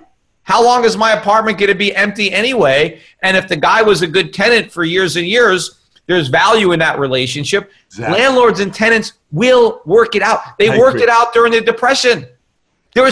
Roosevelt never said no one has to pay their rent during the Depression. It was a depression. There was 25% unemployment. And they didn't say you don't have to pay your rent. But landlords, some people couldn't pay their rent. They worked it out. So we can work stuff out. Borrowers and debtors, employers, employees, they can work it out. The problem is everybody's broke. Nobody has any savings. Whose fault is that? The Fed kept interest rates so low for so long. They punished savers and they rewarded debtors. So we got a lot of debtors and no savers. How much? I'm assuming you've read the book, The Creature of Jekyll Island. I'm assuming you've read it. How much credence do you give to that yourself? Are you from the school of thought of, I don't know about the six man or whatever it is that they got together? How much value do you give to that? Look, I do not believe that the Federal Reserve was started with bad intent, right? And the Federal Reserve Act, the way it was originally proposed and adopted, was not a bad act. It was not, right? Well, the reason that the Fed was created is prior to the Federal Reserve, a lot of banks issued their own currency, which was all of it was backed by gold, right? But if you were out in California and somebody gave you a note from a Philadelphia bank, how did you know the note was good? I mean, there were a lot of different notes that were circulating at the time. And the idea was, let's have one central bank that could rediscount all these notes, take the notes, right, and reissue its own notes. So the Federal Reserve note was supposed to be backed 100% by notes of other banks and 40% by gold. And the theory behind the Federal Reserve, too, was to provide an elastic money supply. And the idea at the time was that as the economy expanded and contracted, the money supply would mimic the economy. So during good times when the economy was expanding, the Federal Reserve would create money. And during times when the economy was contracting, during a recession, they would shrink the money supply, right? The opposite of what they do now. So it was supposed to have an elastic money supply that reacted to the economy to kind of smooth out prices and to have a better quality of currency that would be more recognizable. And the original Federal Reserve Act, the Federal Reserve was prohibited from owning any U.S. government debt. They couldn't own even treasuries. That was not even allowed. That was in the original act. They couldn't do it. So that act, as originally intended, was not bad. The problem was the camel's nose under the tent. The reason not to do it was because nothing stays good. Once you allow a central bank to form, it gets corrupted. And it happened right away because we established the Federal Reserve in 1913. We got into World War I in 1917. The minute we got into World War I, that's when the government wanted to use the Fed to help finance the war. And so they amended the Federal Reserve Act during World War I to allow the Federal Reserve to own U.S. treasuries so that we could finance World War I. See, they used the crisis, the emergency of a war that we never should have entered in the first place. We should have minded our own business and never got involved in that war. And had we stayed out of World War I, there never would have been a World War II, but that's the topic of a whole other podcast. But because we got into war, we were able to amend the Federal Reserve Act. And here's an interesting fact that people don't know. You want to know why we have a debt ceiling? The debt ceiling came about at the same time because what happened was politicians back in 1917 were worried, hey, if we allow the Federal Reserve to buy U.S. treasuries, what if the Fed runs big debts, right? And so they said, okay, we'll have a debt ceiling. We'll limit how much money the federal government can borrow so we won't have to worry about the Fed monetizing the debt. But the problem with the debt ceiling is that they could raise it. So we empowered the Federal Reserve to monetize debt, and we imposed the debt ceiling at the same time, understanding how the two are related. But then every time we hit the ceiling, we raised it. Nobody ever had the guts not to raise the ceiling. See, when I ran for Senate in 2010, that was my campaign. I was going to be the vote to filibuster the debt ceiling. The buck was going to stop with me. No more increase in the debt ceiling to force the government to cut spending. See, they always say we have to raise the debt ceiling because America always pays its bills, right? If we don't raise the debt ceiling, we can't pay our bills. The reason we raise the debt ceiling is because we never pay our bills. We go into debt instead of paying our bills. I wanted to force the country to pay its bills by not raising the debt ceiling. By saying, okay, no more borrowing, so we got to pay our bills or admit that we can't. We have to default or whatever, but we're going to start to be honest. But that's how we got the debt ceiling. So I don't think that it was created as a conspiracy for an evil purpose.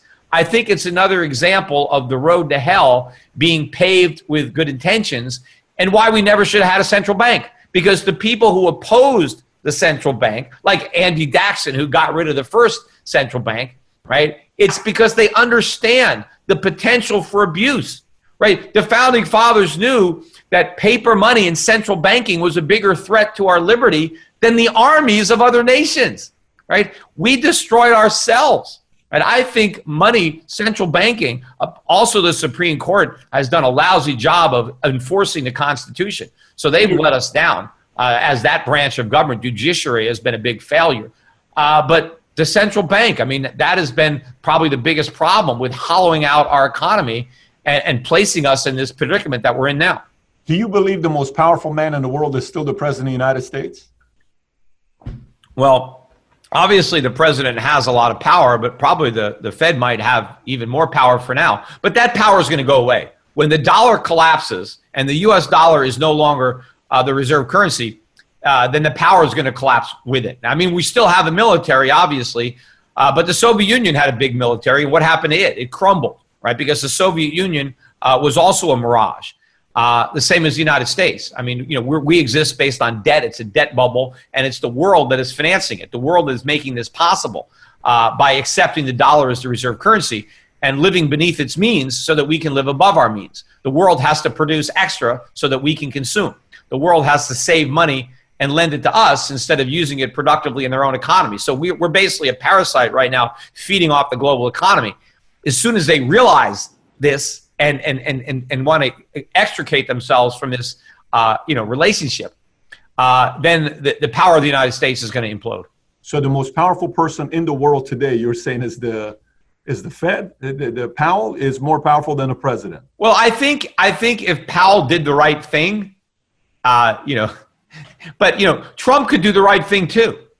Trump could stop the spending. He doesn't have to sign these government bailouts and these deficits. I mean, all Trump needs is a third of the Senate, a chunk of the Republicans to stand with him, and he could shrink government. I mean, Trump could do the right thing right now if he wants to. The problem is he doesn't want to. Though. He will not get reelected, though. Well, who cares? He's probably not going to get reelected anyway. But why did we elect Trump? But that's the system that's been set up in America, though. The system in America is when you become a president on first term, don't push the envelope too much. Push it on the second one because you know this. It's not like I'm the first one telling you this. If you push too much on the first one, you won't get reelected. But you know what? Usually, when they get reelected, they don't do anything either. Look, if I ever had the opportunity to be president, I would not be planning on my second term. Because you don't know if you're going to get one. I would want to do it all in my first term. And Trump had the opportunity for his first 2 years when he had the Republican Congress. That's when he could have leveled with the public and used his political capital to do the right thing, to step above politics and to level with the American public. Instead, as soon as he became elected, he became another politician. And all he cared about was having a second term. And he was willing to sacrifice everything that got him his first term in order to buy the second term. Well, I mean, he had to debate this Russia deal for the entire time. So that made it pretty annoying when you're going in and you're kind of trying to fight off something else. But gold standard. Okay, I know you're a big fan of going back to the gold standard. If we do decide to go back on the gold standard, how do we do that? Well, we're going to go back on the gold standard eventually. It's not going to be our decision. It's going to be the market's decision. I think the world is likely to go on the gold standard before we do, even though we still supposedly have a lot of gold, because the U.S. dollar is now the world reserve currency. Before the dollar was the reserve currency, gold was the monetary reserve, right? And we changed that, in Bretton Woods. But the reason we were able to get the world to follow us onto the dollar standard was because at the time, the U.S. was the world's richest creditor nation. We had massive trade surpluses, or a big creditor nation, and we had all the gold. We had all the factories. We were the big producer of manufactured goods, low-cost producer of everything manufactured was made in America. So we had a powerful economy, a real wealthy economy, and the dollar was not only backed by gold, but it was convertible into gold. Americans couldn't convert it anymore thanks to FDR, but foreigners, if you had $35 Federal Reserve notes, you would get an ounce of gold. And so what we told all the central banks around the world was, hey, back your currencies with dollars instead of gold, because the dollar is as good as gold, because $35 are 1 ounce of gold. But the difference is if you have $35, you can buy a U.S. Treasury and earn interest, right? But still have a gold standard because we got your gold at Fort Knox. And so the world made that deal with us. But of course, once they made that deal, we exploited it because now all of a sudden we convinced the world to hold treasuries as reserves, to loan the U.S. government money so we could spend more. But what really happened during the 1960s is we abused that. We really started running big deficits because we didn't have to have the gold anymore. We can just print money and everybody was holding on to it. So we had the Great Society, the War on Poverty, Vietnam, the Moon Mission. We had the guns and butter. And we printed all this money. And then we started, our creditors got smart. De Gaulle and France in particular wanted his gold. It's just bullshit. You don't have any, and in fact, prices really started to go up because of all the money we were printing, but the price of gold wasn't going up. All the other prices were going up. And so it was clear that gold was undervalued, and so the world wanted their money. And then we went off the gold standard. Instead of doing the right thing, which would be to devalue the dollar officially to a point that the gold price would make sense, or to allow deflation so that prices would come down back in line with a $35 gold price, we did the worst thing possible. We went off the gold standard, and the price of gold went up to 850. We had all the inflation of the 1970s. We really, had a terrible decade. But even though the dollar got marked down dramatically, it lost 2/3 of its value against the Swiss franc, the D-mark, the yen. The dollar continued to function as the reserve currency, despite the fact that it was backed by nothing. Right? Now, once that happened, we really abused that. Then we started running massive deficits because we didn't have to have any gold, and everybody knew that we didn't have any gold, and we just kept printing money. And then we developed this completely phony economy, this service sector economy that was based on the ability to print money and just send it abroad, and the world sent us all their stuff that we didn't have to produce, and now no one had to save anything because we could just rely on the foreign savings. But when the dollar crashes, and it's going to, because this system has screwed up the entire global economy, then the world is not just going to anoint some other currency as the king, right? We're not going to have the euro as the reserve currency, or the yen, or the Chinese RMB, none of that, right? We're just going to go back to gold. Gold works as money, and gold is a viable reserve for currency. And that's why a lot of central banks still hold gold, and that's why central banks have been buying gold, is because they are preparing for a return to a gold-based monetary system that works instead of this fiat system that doesn't, but that principally benefits the United States. The United States benefited because we were the monopolists in the creating of the dollar. We got to print them, and so we got this extraordinary privilege. But in the process, we have hollowed out our economy. So when we lose that privilege, we're going to have a huge price to pay. We are very vulnerable because of, of this system. But in the long run, I mean, we'll benefit too from a return to the gold standard. But that's what's going to happen. And so the way you go back to a gold standard is you simply announce, right, that your currency is now tied to gold at a particular rate. And obviously that rate is going to be a function of how much gold you have and how much currency is in circulation. But obviously the gold price for the U.S. to return to a gold standard at this point, I don't know if it's 10,000, 15,000, 20,000. I don't know where we have to fix the price of gold to make it work in dollars, but we can do it. But then once you get on a gold standard, you got to stay on a gold standard. That means the budget has to be balanced. That means trade has to be balanced, right? We can't run these big budget deficits. We can't run these big trade deficits. So now all of a sudden, gold is going to force fiscal responsibility on our elected officials, which is what they don't want. That is the opposition. That is why government doesn't want the gold standard, because they don't want that kind of restraint. It's like, if you're at a high school prom, did the kids want the chaperones there? Of course not. They don't want the chaperones there. They want to have fun. They don't want the chaperones. And so the politicians don't want chaperones at their prom. They don't want gold ruining their party. They want to be Santa Claus. They want to promise something for nothing. When you're on a gold standard, you can't print gold. It has to be mined out of the ground, right? So then the question becomes, to go back to gold standard, the history of it. If you can help me out with this part here, I think it was what? FDR went on gold standard. He asked people to bring back the gold, and they were, confiscating No. gold. We were the history of it. Well, we were on a gold standard from the Constitution. And in fact, the Constitution established both gold and silver as money. So we're on a bimetallic standard, right? So the dollar was actually defined as a weight of gold or silver. That was the definition of a dollar, right? It's a measurement of how much gold or silver that you have, right? And that's where it came from. And it was named from the Spanish mill dollar, which was a coin that was circulating around the time of the Revolution. And in fact, during the Revolution, we did have paper money, right? The government issued continental money that was actually backed by gold, but they issued too much of it, and it ended up collapsing, and people got 10 cents on the dollar, and it gave way to the expression "not worth a continental," which is one of the reasons that the founding fathers, when they established the United States, did not want paper money. And so they specifically banned it. If you understand how the Constitution is written, you'll see that paper money is illegal in the United States. They said gold and silver are legal tender. They said no state can make anything other than gold and silver legal tender. And the only power they gave to Congress was the power to coin money, which is gold and silver. They didn't give Congress the power to emit bills of credit, which is paper money, and they denied that power to the states. So there was no paper money.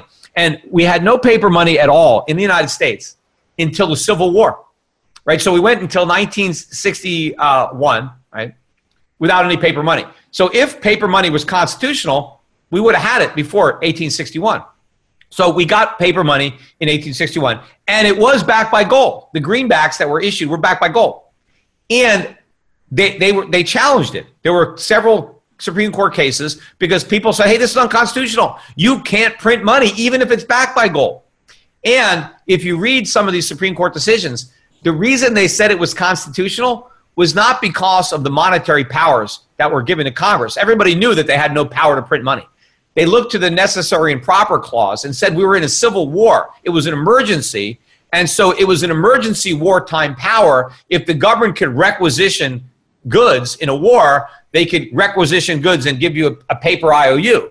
So it was because it was a war and there was an emergency that we were able to issue the paper money backed by gold. And then what happened was after the war ended, they stopped doing it. So the paper money didn't even come back until the Federal Reserve brought it back in 1913, right? And we were still on a gold standard. As I said, Federal Reserve notes had to be backed by real money. In fact, Federal Reserve notes were not dollars. Federal Reserve notes were IOUs for dollars. The dollars were the gold that the Federal Reserve had, a coin, right? That's $1. An ounce of gold is $1, right? A $20 gold piece, about an ounce of gold, is $20. The dollar is the gold and silver.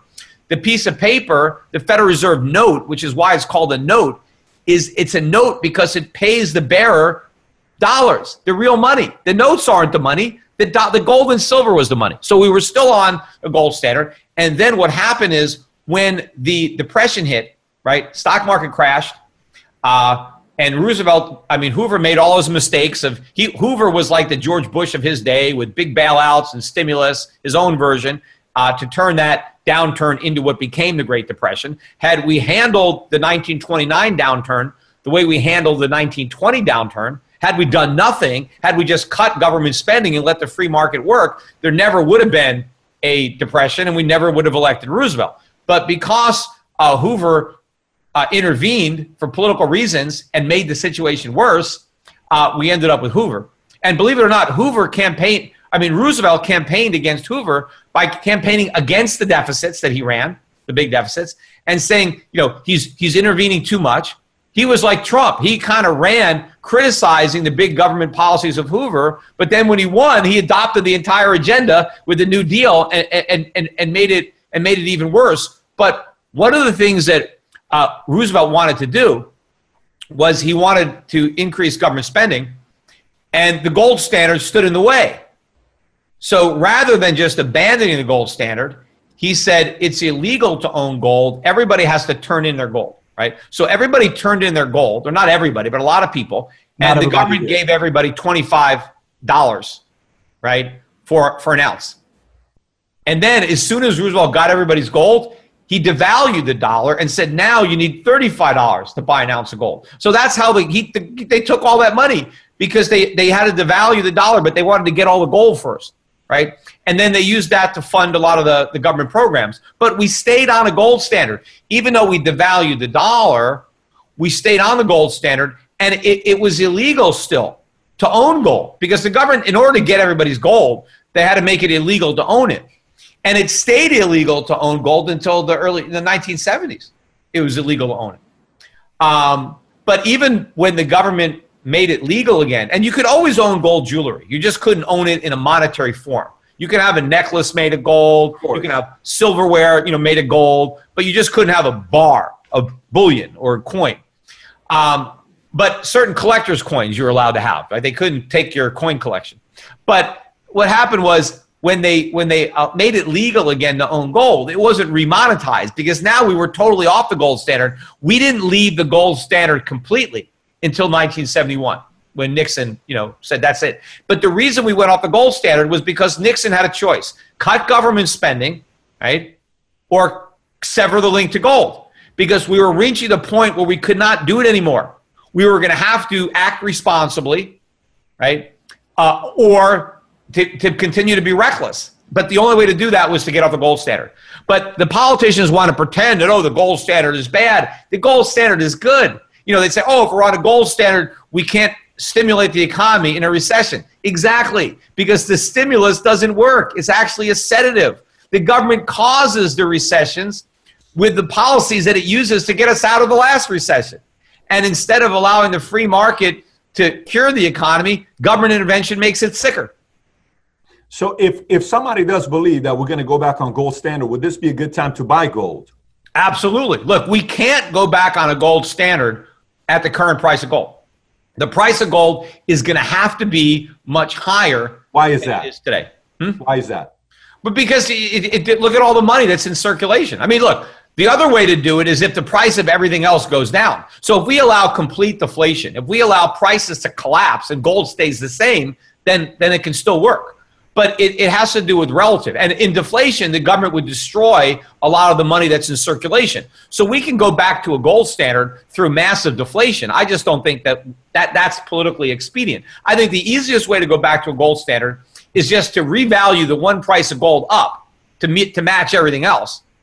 But either way, if you own gold, you win either way, right? If the price of gold goes up, way up, then you have more purchasing power. If the price of gold stays the same and real estate crashes, stocks crash, then you still have more purchasing power. Right? You can still buy more stuff with your gold. So regardless of how we go back to a gold standard, if you have more gold now, you are the winner. Right? The central banks that are adding to their gold holdings now, their nations will be winners. Right? It's the central banks that were dumb enough to sell their gold that still haven't bought any back. Those are the ridiculously foolish decisions. You're a pro gold guy, so then the other question would be: when is a bad time to buy gold? Well, look, as a trader, obviously after a big spike, it's probably not the best time to be a trader. But as far as if you don't own any gold, the best time to buy some is right now, because it's like, what if you don't own any insurance? What if you have a house? When's the best time to buy your insurance policy? Just go out and buy it because you don't have insurance. If you have a family that depends on you, you don't have life insurance, when's the best time to buy it? You better buy it now, right? I mean, now, if I knew exactly when I was going to die, well, then I could buy it the day before.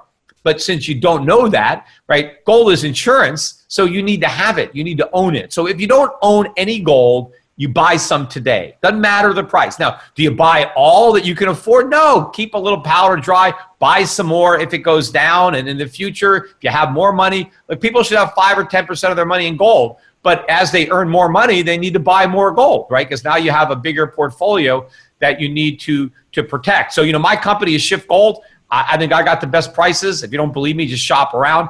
Don't buy numismatics. That's not a gold investing. That's a coin collector. This is not the time to start a coin collection.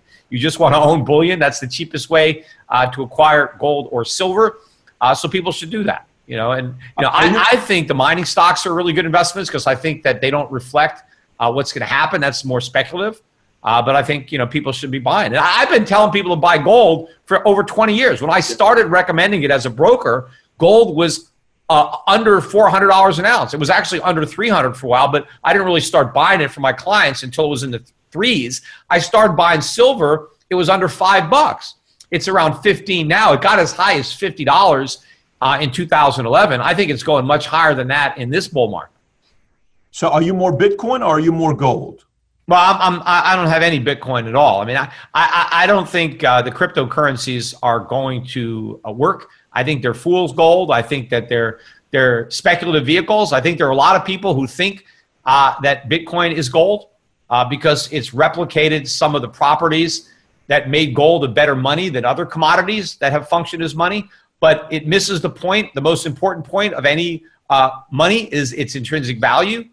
The reason that gold worked as money is because of the inherent value of the metal, its properties as a metal, and the fact that it has so many uses. It's the most useful metal on the planet, whether it's for conducting electricity, all the other applications it has that makes it such a good metal for jewelry or other applications. Gold is valuable, and gold can store that value indefinitely, which is why it's so good as money, and it has other properties as far as its liquidity and its divisibility and its durability and its immutability, and there's a lot of things, a lot of characteristics that make gold better money than salt or cattle or wampum or cigarettes or different things that could function as money. But what gives paper money value is the real money that backs it up, right? Because fiat money doesn't have any value on its own unless it's tied to something real. But Bitcoin has no actual value. You can't do anything with a Bitcoin. There is no real world demand for Bitcoin. Yes, you can sell it to somebody else, but they'll only buy it if they think the price is going to go up. But somebody will only buy it from them if they think somebody will pay more. But the minute you run out of greater fools, the pyramid implodes, and that's really what we have. I feel badly for a lot of people who are going to lose a lot of money who have bought into this pyramid. But a lot of people who got in early, who are smart enough to get out, will make a lot of money. And if they're smart enough to convert those paper profits into gold, then they'll keep the money. They'll keep the purchasing power. You've been an entrepreneur before multiple times. You have businesses. You've done well for yourself, whether it was companies. I mean, I read somewhere where I think for like a 3-year span, your salary per year, you were making somewhere around $17 million a year. I don't know if that's accurate or not, but it said that you've made some legitimate money. You've done well for yourself. Well, all the money I've made has been legitimate. I haven't stolen. When I say legitimate, I mean, believe me, I've interviewed mobsters. I don't mean as mob money. I'm talking about like you've made money. Like you're not somebody that has opinions that just wrote a couple books. You made money and then you started giving your opinions. Yeah, look. This is the question I was going to ask you.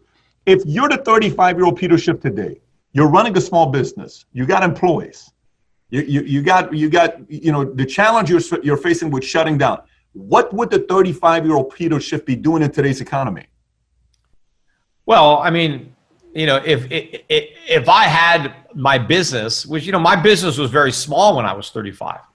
And that's perfect. That's the person that I want that person's counsel. But I could have easily, the first 2 years that I ran my business, I didn't even earn any money. I had no income. I had to spend all my revenue on my rent, on my salaries. And the reason I was able to go into business is because I had personal savings.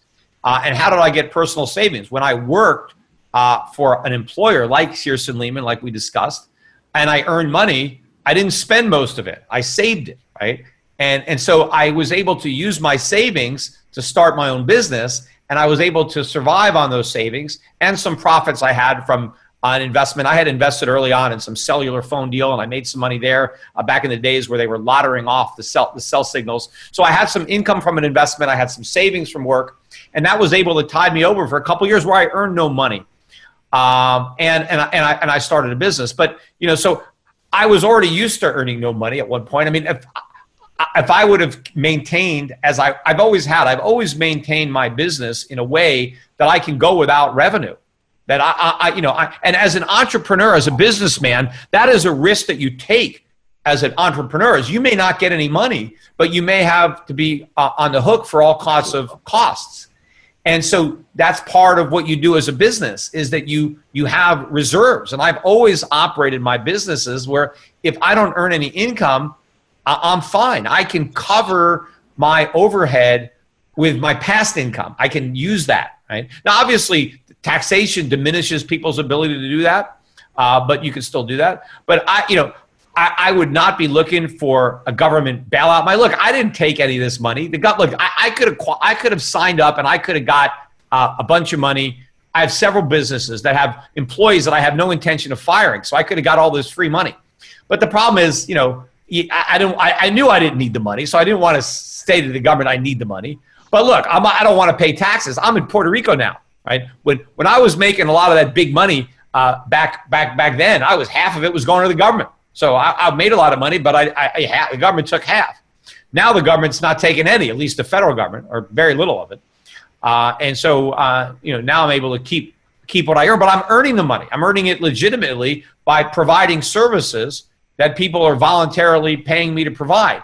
My main business is asset management, where I manage people's money through individual accounts, through my mutual funds, which people can, go to EuroPacificFunds.com to check out my mutual funds, or Euro Pacific Capital, Europac.com to look at having accounts with me. I have a bank here, Euro Pacific Bank, we shift gold where we sell gold. So I'm in the market competing with other gold companies. I compete with other broker dealers and banks and asset management companies. And obviously there are people who choose to do business with me when they could do business with somebody else, but they choose to do business with me. But I think you said something that's very powerful, though. You said something that's very powerful. I think the small business owner, the entrepreneur can take that. It's not what you're doing today that matters. It's what you did a year ago, 2 years ago, 3 years ago to prepare yourself for a crisis like a time like this, where you can at least survive during times like this. And people forget, when everybody thinks it's easy to be the businessman, like, oh, it's not fair. The workers, they need to share in the profits. The workers don't share in the risks. When people take a job, right, the easiest thing you could do is accept a job from somebody else, because now they are on the hook with paying you, right? They have to figure out how to cover the pay, right? You get a guaranteed salary, right, where the employer is going to pay you every Friday or every other Friday, whether he's got a profit or not. When you own a business, you are the last one to get paid. That's right. You only get paid after you've paid everybody else. You've paid your workers their wages. You paid the landlord the rent. If you borrowed money, you paid interest to your lenders, right? Only if there's something left over do you make any money. And that is the risk that the entrepreneur is rewarded for taking. Because when you start a business, you have no idea if you're going to succeed or fail. Yep. And so if you succeed, you need to be paid for that. But you also then are responsible, as you're making money, not to just spend it all. Workers, okay, if you're going to live paycheck to paycheck, that's on you. But if you're the employer and you're living paycheck to paycheck, you're putting all of your workers at risk. You're putting your whole company at risk. So you don't do that. You save your money. But you have the Federal Reserve and the government coming in and encouraging debt, encouraging leverage, screwing up the system. But the entrepreneur deserves what he earns.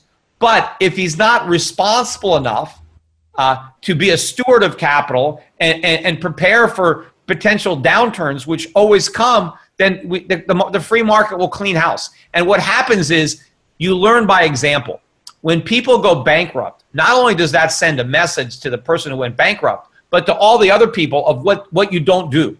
Here's an example of what not to do. Because if you run your business like this, you can lose your business. You can go bankrupt. But what we're doing now is we're rewarding the people who were reckless by bailing them out. And then we're telling the people who weren't reckless, you were a bunch of chumps. Why were you saving for a rainy day? Just wait for the government to bail you out. We're going to do the same thing with the state governments. If we bail out all these states that should fail, not only are we sending the bad message to those states, keep acting irresponsibly, we're telling the responsible states, you're a bunch of morons. You guys are idiots for acting responsibly. Cut taxes, increase government spending. Because why should you be frugal? Because you're just going to be bailed out. We're going to just tax the other states to cover your profligacy. Very weird. I mean, you saw Harvard took $8.55 million check themselves from the bailout, and Lakers took $4.6 million. And then after a bunch of people talked smack to the Lakers, they gave the money back. And they said, yeah, we don't need the money. By the way, 30 seconds. Peter, who were you in high school? If I was in high school with you, 16 years old, who was the 16-year-old Peter Schiff? Well, my father had a lot of influence on me as far as my thinking, Erwin Schiff, and understanding economics, Austrian economics, Ayn Rand, the Constitution. So I had a lot of my political philosophy even back then. Just like my oldest son, who's now 17, he's done a lot of reading, and because of me, I put him on the right path, and then he's kind of traveled pretty far down that path himself. So yeah, I've had my political feelings and my economic understanding for almost my entire life. And so I do have a lot of respect for people who didn't have the advantage that I did of having a father like I had, because a lot of people start out when they're younger, they're very socialist, which is a natural thing to be, because you're ruled by your emotions and you're caring, and you don't have the real world experience to understand all of the negative consequences of all the well-intentioned programs. So a lot of people start out as a liberal, start out socialist, and they have to learn. They have to evolve. They have to experience life and then get experience in intellect and learn to realize that all the ideas they had when they were young were wrong, that they were well-intentioned but wrong, because intentions isn't what counts. It's the outcome. That's what liberals still don't understand, right? They can have a well-intentioned law like the minimum wage and not understand the unintended consequences of impoverishing the people that you're trying to help, of throwing people out of work, of making it impossible for low-skilled people to get skills and earn more money. I mean, people can't get behind, yeah, but this guy is not earning enough money, so let's just pass a law so that he'll earn more, and not understand the consequence of that law is that he earns less or he earns nothing. So other people have had to make that evolution of thought, right? They started off over here and they had to come over here on their own. I started off here. I was already here. So I have more respect for people who had to make that journey, right? Who had to question what they once believed and overcome that, which, and there's an old political saying, right? If you're not liberal by the time you're 22, you don't have a heart. If you're not a conservative by the time you're 28, you don't have a head. And those sayings, they're for reason. And that's why a lot of people on the left think that conservatives or libertarians are mean, right? Because they're just against these programs because they're mean. It's not that we're mean. It's that we understand that they don't work, that they backfire. See, the liberals don't understand that. They actually think the programs work. So that's why conservatives don't think liberals are mean. They just think they're foolish. But liberals are convinced that conservatives are actually mean, bad people, that they want to deny all this government help. What we're denying is the problems that help creates, the dependency and the poverty that it perpetrates. The liberals just haven't had that epiphany yet. They never made that journey. They're kids, they never grew up. They're like little kids that believed in Santa Claus, and now they're adults and they still believe. I love that part, by the way. And by the way, your father, the more I read about your father's a very, very unique human being. What he did and his level of conviction in certain areas, a lot of respect for that man. I can only imagine what it was like being around him and he's sharing his philosophies with you and his teachings with you. I bet he was a great guy, a patriotic guy, really, did what he thought was right for his country. And he paid the ultimate price for that, as dying as a political prisoner in the United States, which political prisoners do exist here. My father was one of them. He was in prison for his politics, not because he was a criminal. But yeah, his books live on. You got his website, paynoincometax.com, is still there. I have some of his books at shiftbooks.com. Some of his books you can download for free on the internet. His book, The Federal Mafia, we still have copies of it at Shift Books, but it was actually banned. There's only been 2 books in the history of America that were ever banned by the federal government. The first one was Fanny Hill, which was banned at 18-something for being pornographic. The next one was my father's book, The Federal Mafia. So I don't know if it'll ever make it on a Trivial Pursuit card, but that's hilarious. But Galileo said in 1600, he says the earth revolves around the sun, and they arrested him. So a lot of principles. Yes, my father used to point to Galileo a lot, not to equate himself to Galileo, to say that I'm as smart as Galileo, but just the fact that when people would say, well, Erwin, you went to jail. Well, that doesn't mean he was wrong. He would say Galileo went to jail. He wasn't wrong. Just because the government put him in jail for saying something doesn't mean that what he was saying was wrong. And so my father said things that he believed were right, and I think in many cases were right, but the government put him in jail for expressing those opinions.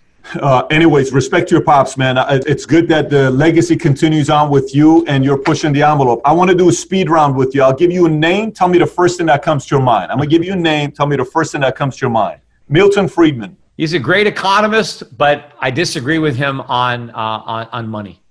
Ronald Reagan. The first president I voted for, but I was very disappointed in him. And I voted Libertarian. I voted for, I think it was Ron Paul when he ran for re-election, because Reagan, and I had a poster of Ronald Reagan on my dorm room wall as a freshman at Berkeley. Yeah, in his cowboy hat in Berkeley. I was a big Reagan guy. Wow. And as a kid, I love Reagan. But I was disappointed because Reagan promised to get rid of the Department of Energy, the Department of Education, cut government spending. And he made the deal with Tip O'Neill, and government spending went up and the deficits went up. And that frustrated me back then. We got the tax cuts. That was the easy part. We didn't get the spending cuts. And initially, there was a deal that he made with Tip O'Neill. It was supposed to be $2 of tax cuts for every dollar of spending cuts, rather, for the tax cuts. And we never got the spending cuts. So I was disappointed. But I still thought Reagan was a great man, and he tried, but somehow he got to Washington and he got corrupted by that swamp. Alan Greenspan. He was the ace of spades in the deck that created the financial crisis. So I guess the word for him is traitor. That's the word I think of, because I really liked Greenspan as a kid. Because Greenspan, he wrote that brilliant piece in Ayn Rand's book, Capitalism, the Unknown Ideal, Gold and Economic Freedom. And I still have. You can go to my website, Schiff Radio, and I posted up there 2 letters that Alan Greenspan wrote me in 1987 when I was in my 20s. See, he had just become Fed chairman in 87. And then we got the stock market crash in October. And the first thing he did is he cut interest rates. And I thought that, wait a minute, you're doing what you criticized the Fed for doing in 1929. You're making the same mistakes, right? And so I wrote him a very nice letter. And he wrote me back. On the Fed, the Fed sent me the letter. It was, stamped, because the Federal Reserve is not part of the government, right? So they have to pay for a stamp. It's not like a government agency. It's private. So they have to buy a stamp when they send you a letter. But it was his signature. He sent me a letter. And he kind of explained why he was doing what he was doing. And I didn't like the explanation. But I said, and I wrote back. And then he wrote me again. But basically, what Greenspan said is, look, it's better to do this and cushion the blow in the short run than to let the market, he basically laid out everything he was going to do for his entire tenure, which was long, as far as trying to ease the short-term pain. And I knew it was a mistake. I knew as a youngster that Greenspan was making a mistake, and I knew he knew it too. And when you listen to Greenspan talk today, he sounds, he's predicting stagflation like me, and that he was always saying the debts were too big and we're borrowing too much money, yet he enabled it. He was criticizing the deficits as he was the biggest enabler of the deficits by keeping rates artificially low and trying to prop up and sustain bubbles. So I was very critical of Greenspan in my book. I said he was the real architect of the housing bubble and the primary reason that we had a financial crisis. Richard Nixon, one word. Well, I already used traitor. A disaster. Keynesian. He was the one that said we're all Keynesians now. Took us off the gold standard. Imposed wage and price controls, terrible policy. And, he was, one of these, Rockefeller Republicans. He represented everything that was wrong with the Republican Party that Ronald Reagan tried to fix. And the reason that we got Reagan was because Carter was such a disaster, but Carter simply expanded the policies that he inherited from Nixon. And Nixon just expanded on what was happening under Johnson. And, so it was a perpetuation of that type of economy. And Reagan took us away from that for a while. He was a bad Republican. He helped give Republicans a bad name. And took us off the gold standard, which again was one of the worst political decisions that was made. And by the way, my father testified in the Senate in 1968 against going off the gold standard. And the Secretary of the Treasury and the Secretary of the Federal Reserve, or the Chairman of the Federal Reserve, testified in favor of it. And they said that if we went off the gold standard, the dollar would rise in value and the price of gold would fall. My father said that the opposite would happen, that the dollar would lose value, the price of gold would go up, and inflation would surge, right? My dad was the only one that was right. He knew exactly what would happen if we went off the gold standard. And the Secretary of the Treasury and the chairman of the Federal Reserve were 100% wrong. So at least we have that consistency, because now the current Secretary of the Treasury and the Fed chairman are 100% wrong.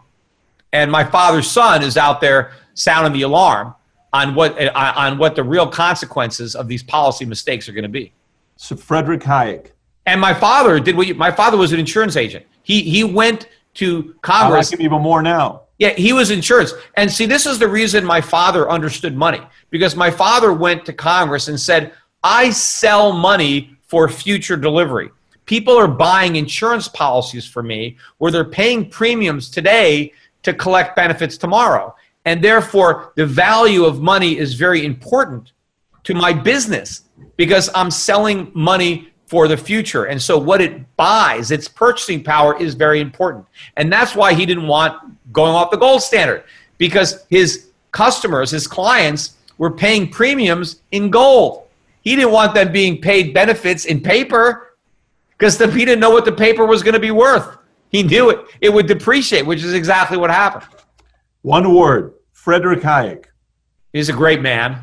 Okay. Ludwig great economist. Ludwig von Mises. Same thing. Brilliant, brilliant man. Michael Burry. Well, I did I mean, he's a smart guy too. I had the same trade on as Mike. I didn't get as much recognition. And I didn't, so I think he's a good guy too, and I like him. But it would have been nice if, a little bit more people in the mainstream would have recognized, my understanding of the housing bubble. You needed a movie. Yeah. I didn't get, you didn't get the movie. Yeah, I didn't get in the book. I didn't get in the movie. Yeah. But I was there. I mean, I think I was the one giving the lecture. You watch the movie, he attends. I was giving the lectures about the housing bubble. I was writing articles in 2002, 3, 4, 5, writing about the bubble, writing about the mortgage market, writing about securitization, writing about subprime, saying it was going to collapse, it was going to implode, it was a bubble. I was the guy trying to convince everybody. I remember that. So I didn't get convinced. I was the one. For all I know, he heard me. I don't know how he initially got on. He's an interesting guy, by the way. Sending out hundreds of emails to all the newspapers for years. Again, watch that mortgage banker speech on YouTube in 2006, and I was at that convention in 2005 too. I wish I had that on tape. They don't have that one. I have the 06 one, but I told the same story in 2005 about the bubble. Write a script, let somebody do the movie. This Michael guy's a low-key guy who can't stand the camera, and he got the movie. Jerome Powell. Well, he's another disaster. I mean, he's maybe he's the fall guy. I don't know. This could be it all comes down. I mean, Yellen got out of Dodge, Bernanke got out of Dodge, Greenspan, Mnuchin. Well, I mean, he's another one. He's another fraud. I mean, Arthur Laffer. My penny. I just think the penny he owes me. AOC. But I mean, it's not just the Laffer curve on that napkin. Of course, you think of that, but I just think of the fact that he welched on that debt. And that he doesn't want to acknowledge, he still doesn't want to admit that he lost because Laffer was too partisan when Bush was president to recognize that we had a bubble. And that's the mistake a lot of Republicans make. They think if there's a Republican president who's cut taxes, they have to pretend that the economy is great. They can't tell the truth that the economy is a bubble. But as I was warning people back then, when the bubble pops, then you have no credibility. If you're a cheerleader for the bubble because there's a Republican president, then what do you do when it pops? And that's the problem now with Trump. I mean, I voted for Trump. I told people to vote for him over Clinton, but I was very critical of him the minute he started making mistakes. I didn't want to look the other way just because he was a Republican and not a Democrat and pretend that he was doing good things when he was doing bad things. And pretend we had a great economy when we just had a bigger bubble. AOC.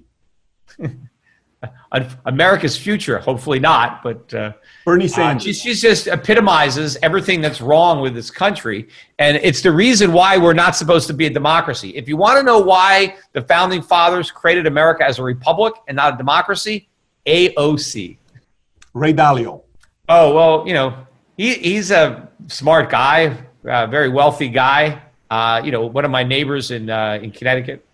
But yeah, no, he's I agree with a lot of what Ray says, but then there are things where we disagree. I mean, we're not friendly, but I know of him. Are you, by the way, are you related to Adam Schiff or no? You guys are not related. No. In fact, I joked that I gotta have to change my name. It's like he's really screwing up the name Schiff. Yeah. I'm not related to Jacob Schiff either, the banker. A lot of people assume that I'm related to. Although coincidentally, my grandfather's name was Jacob Schiff.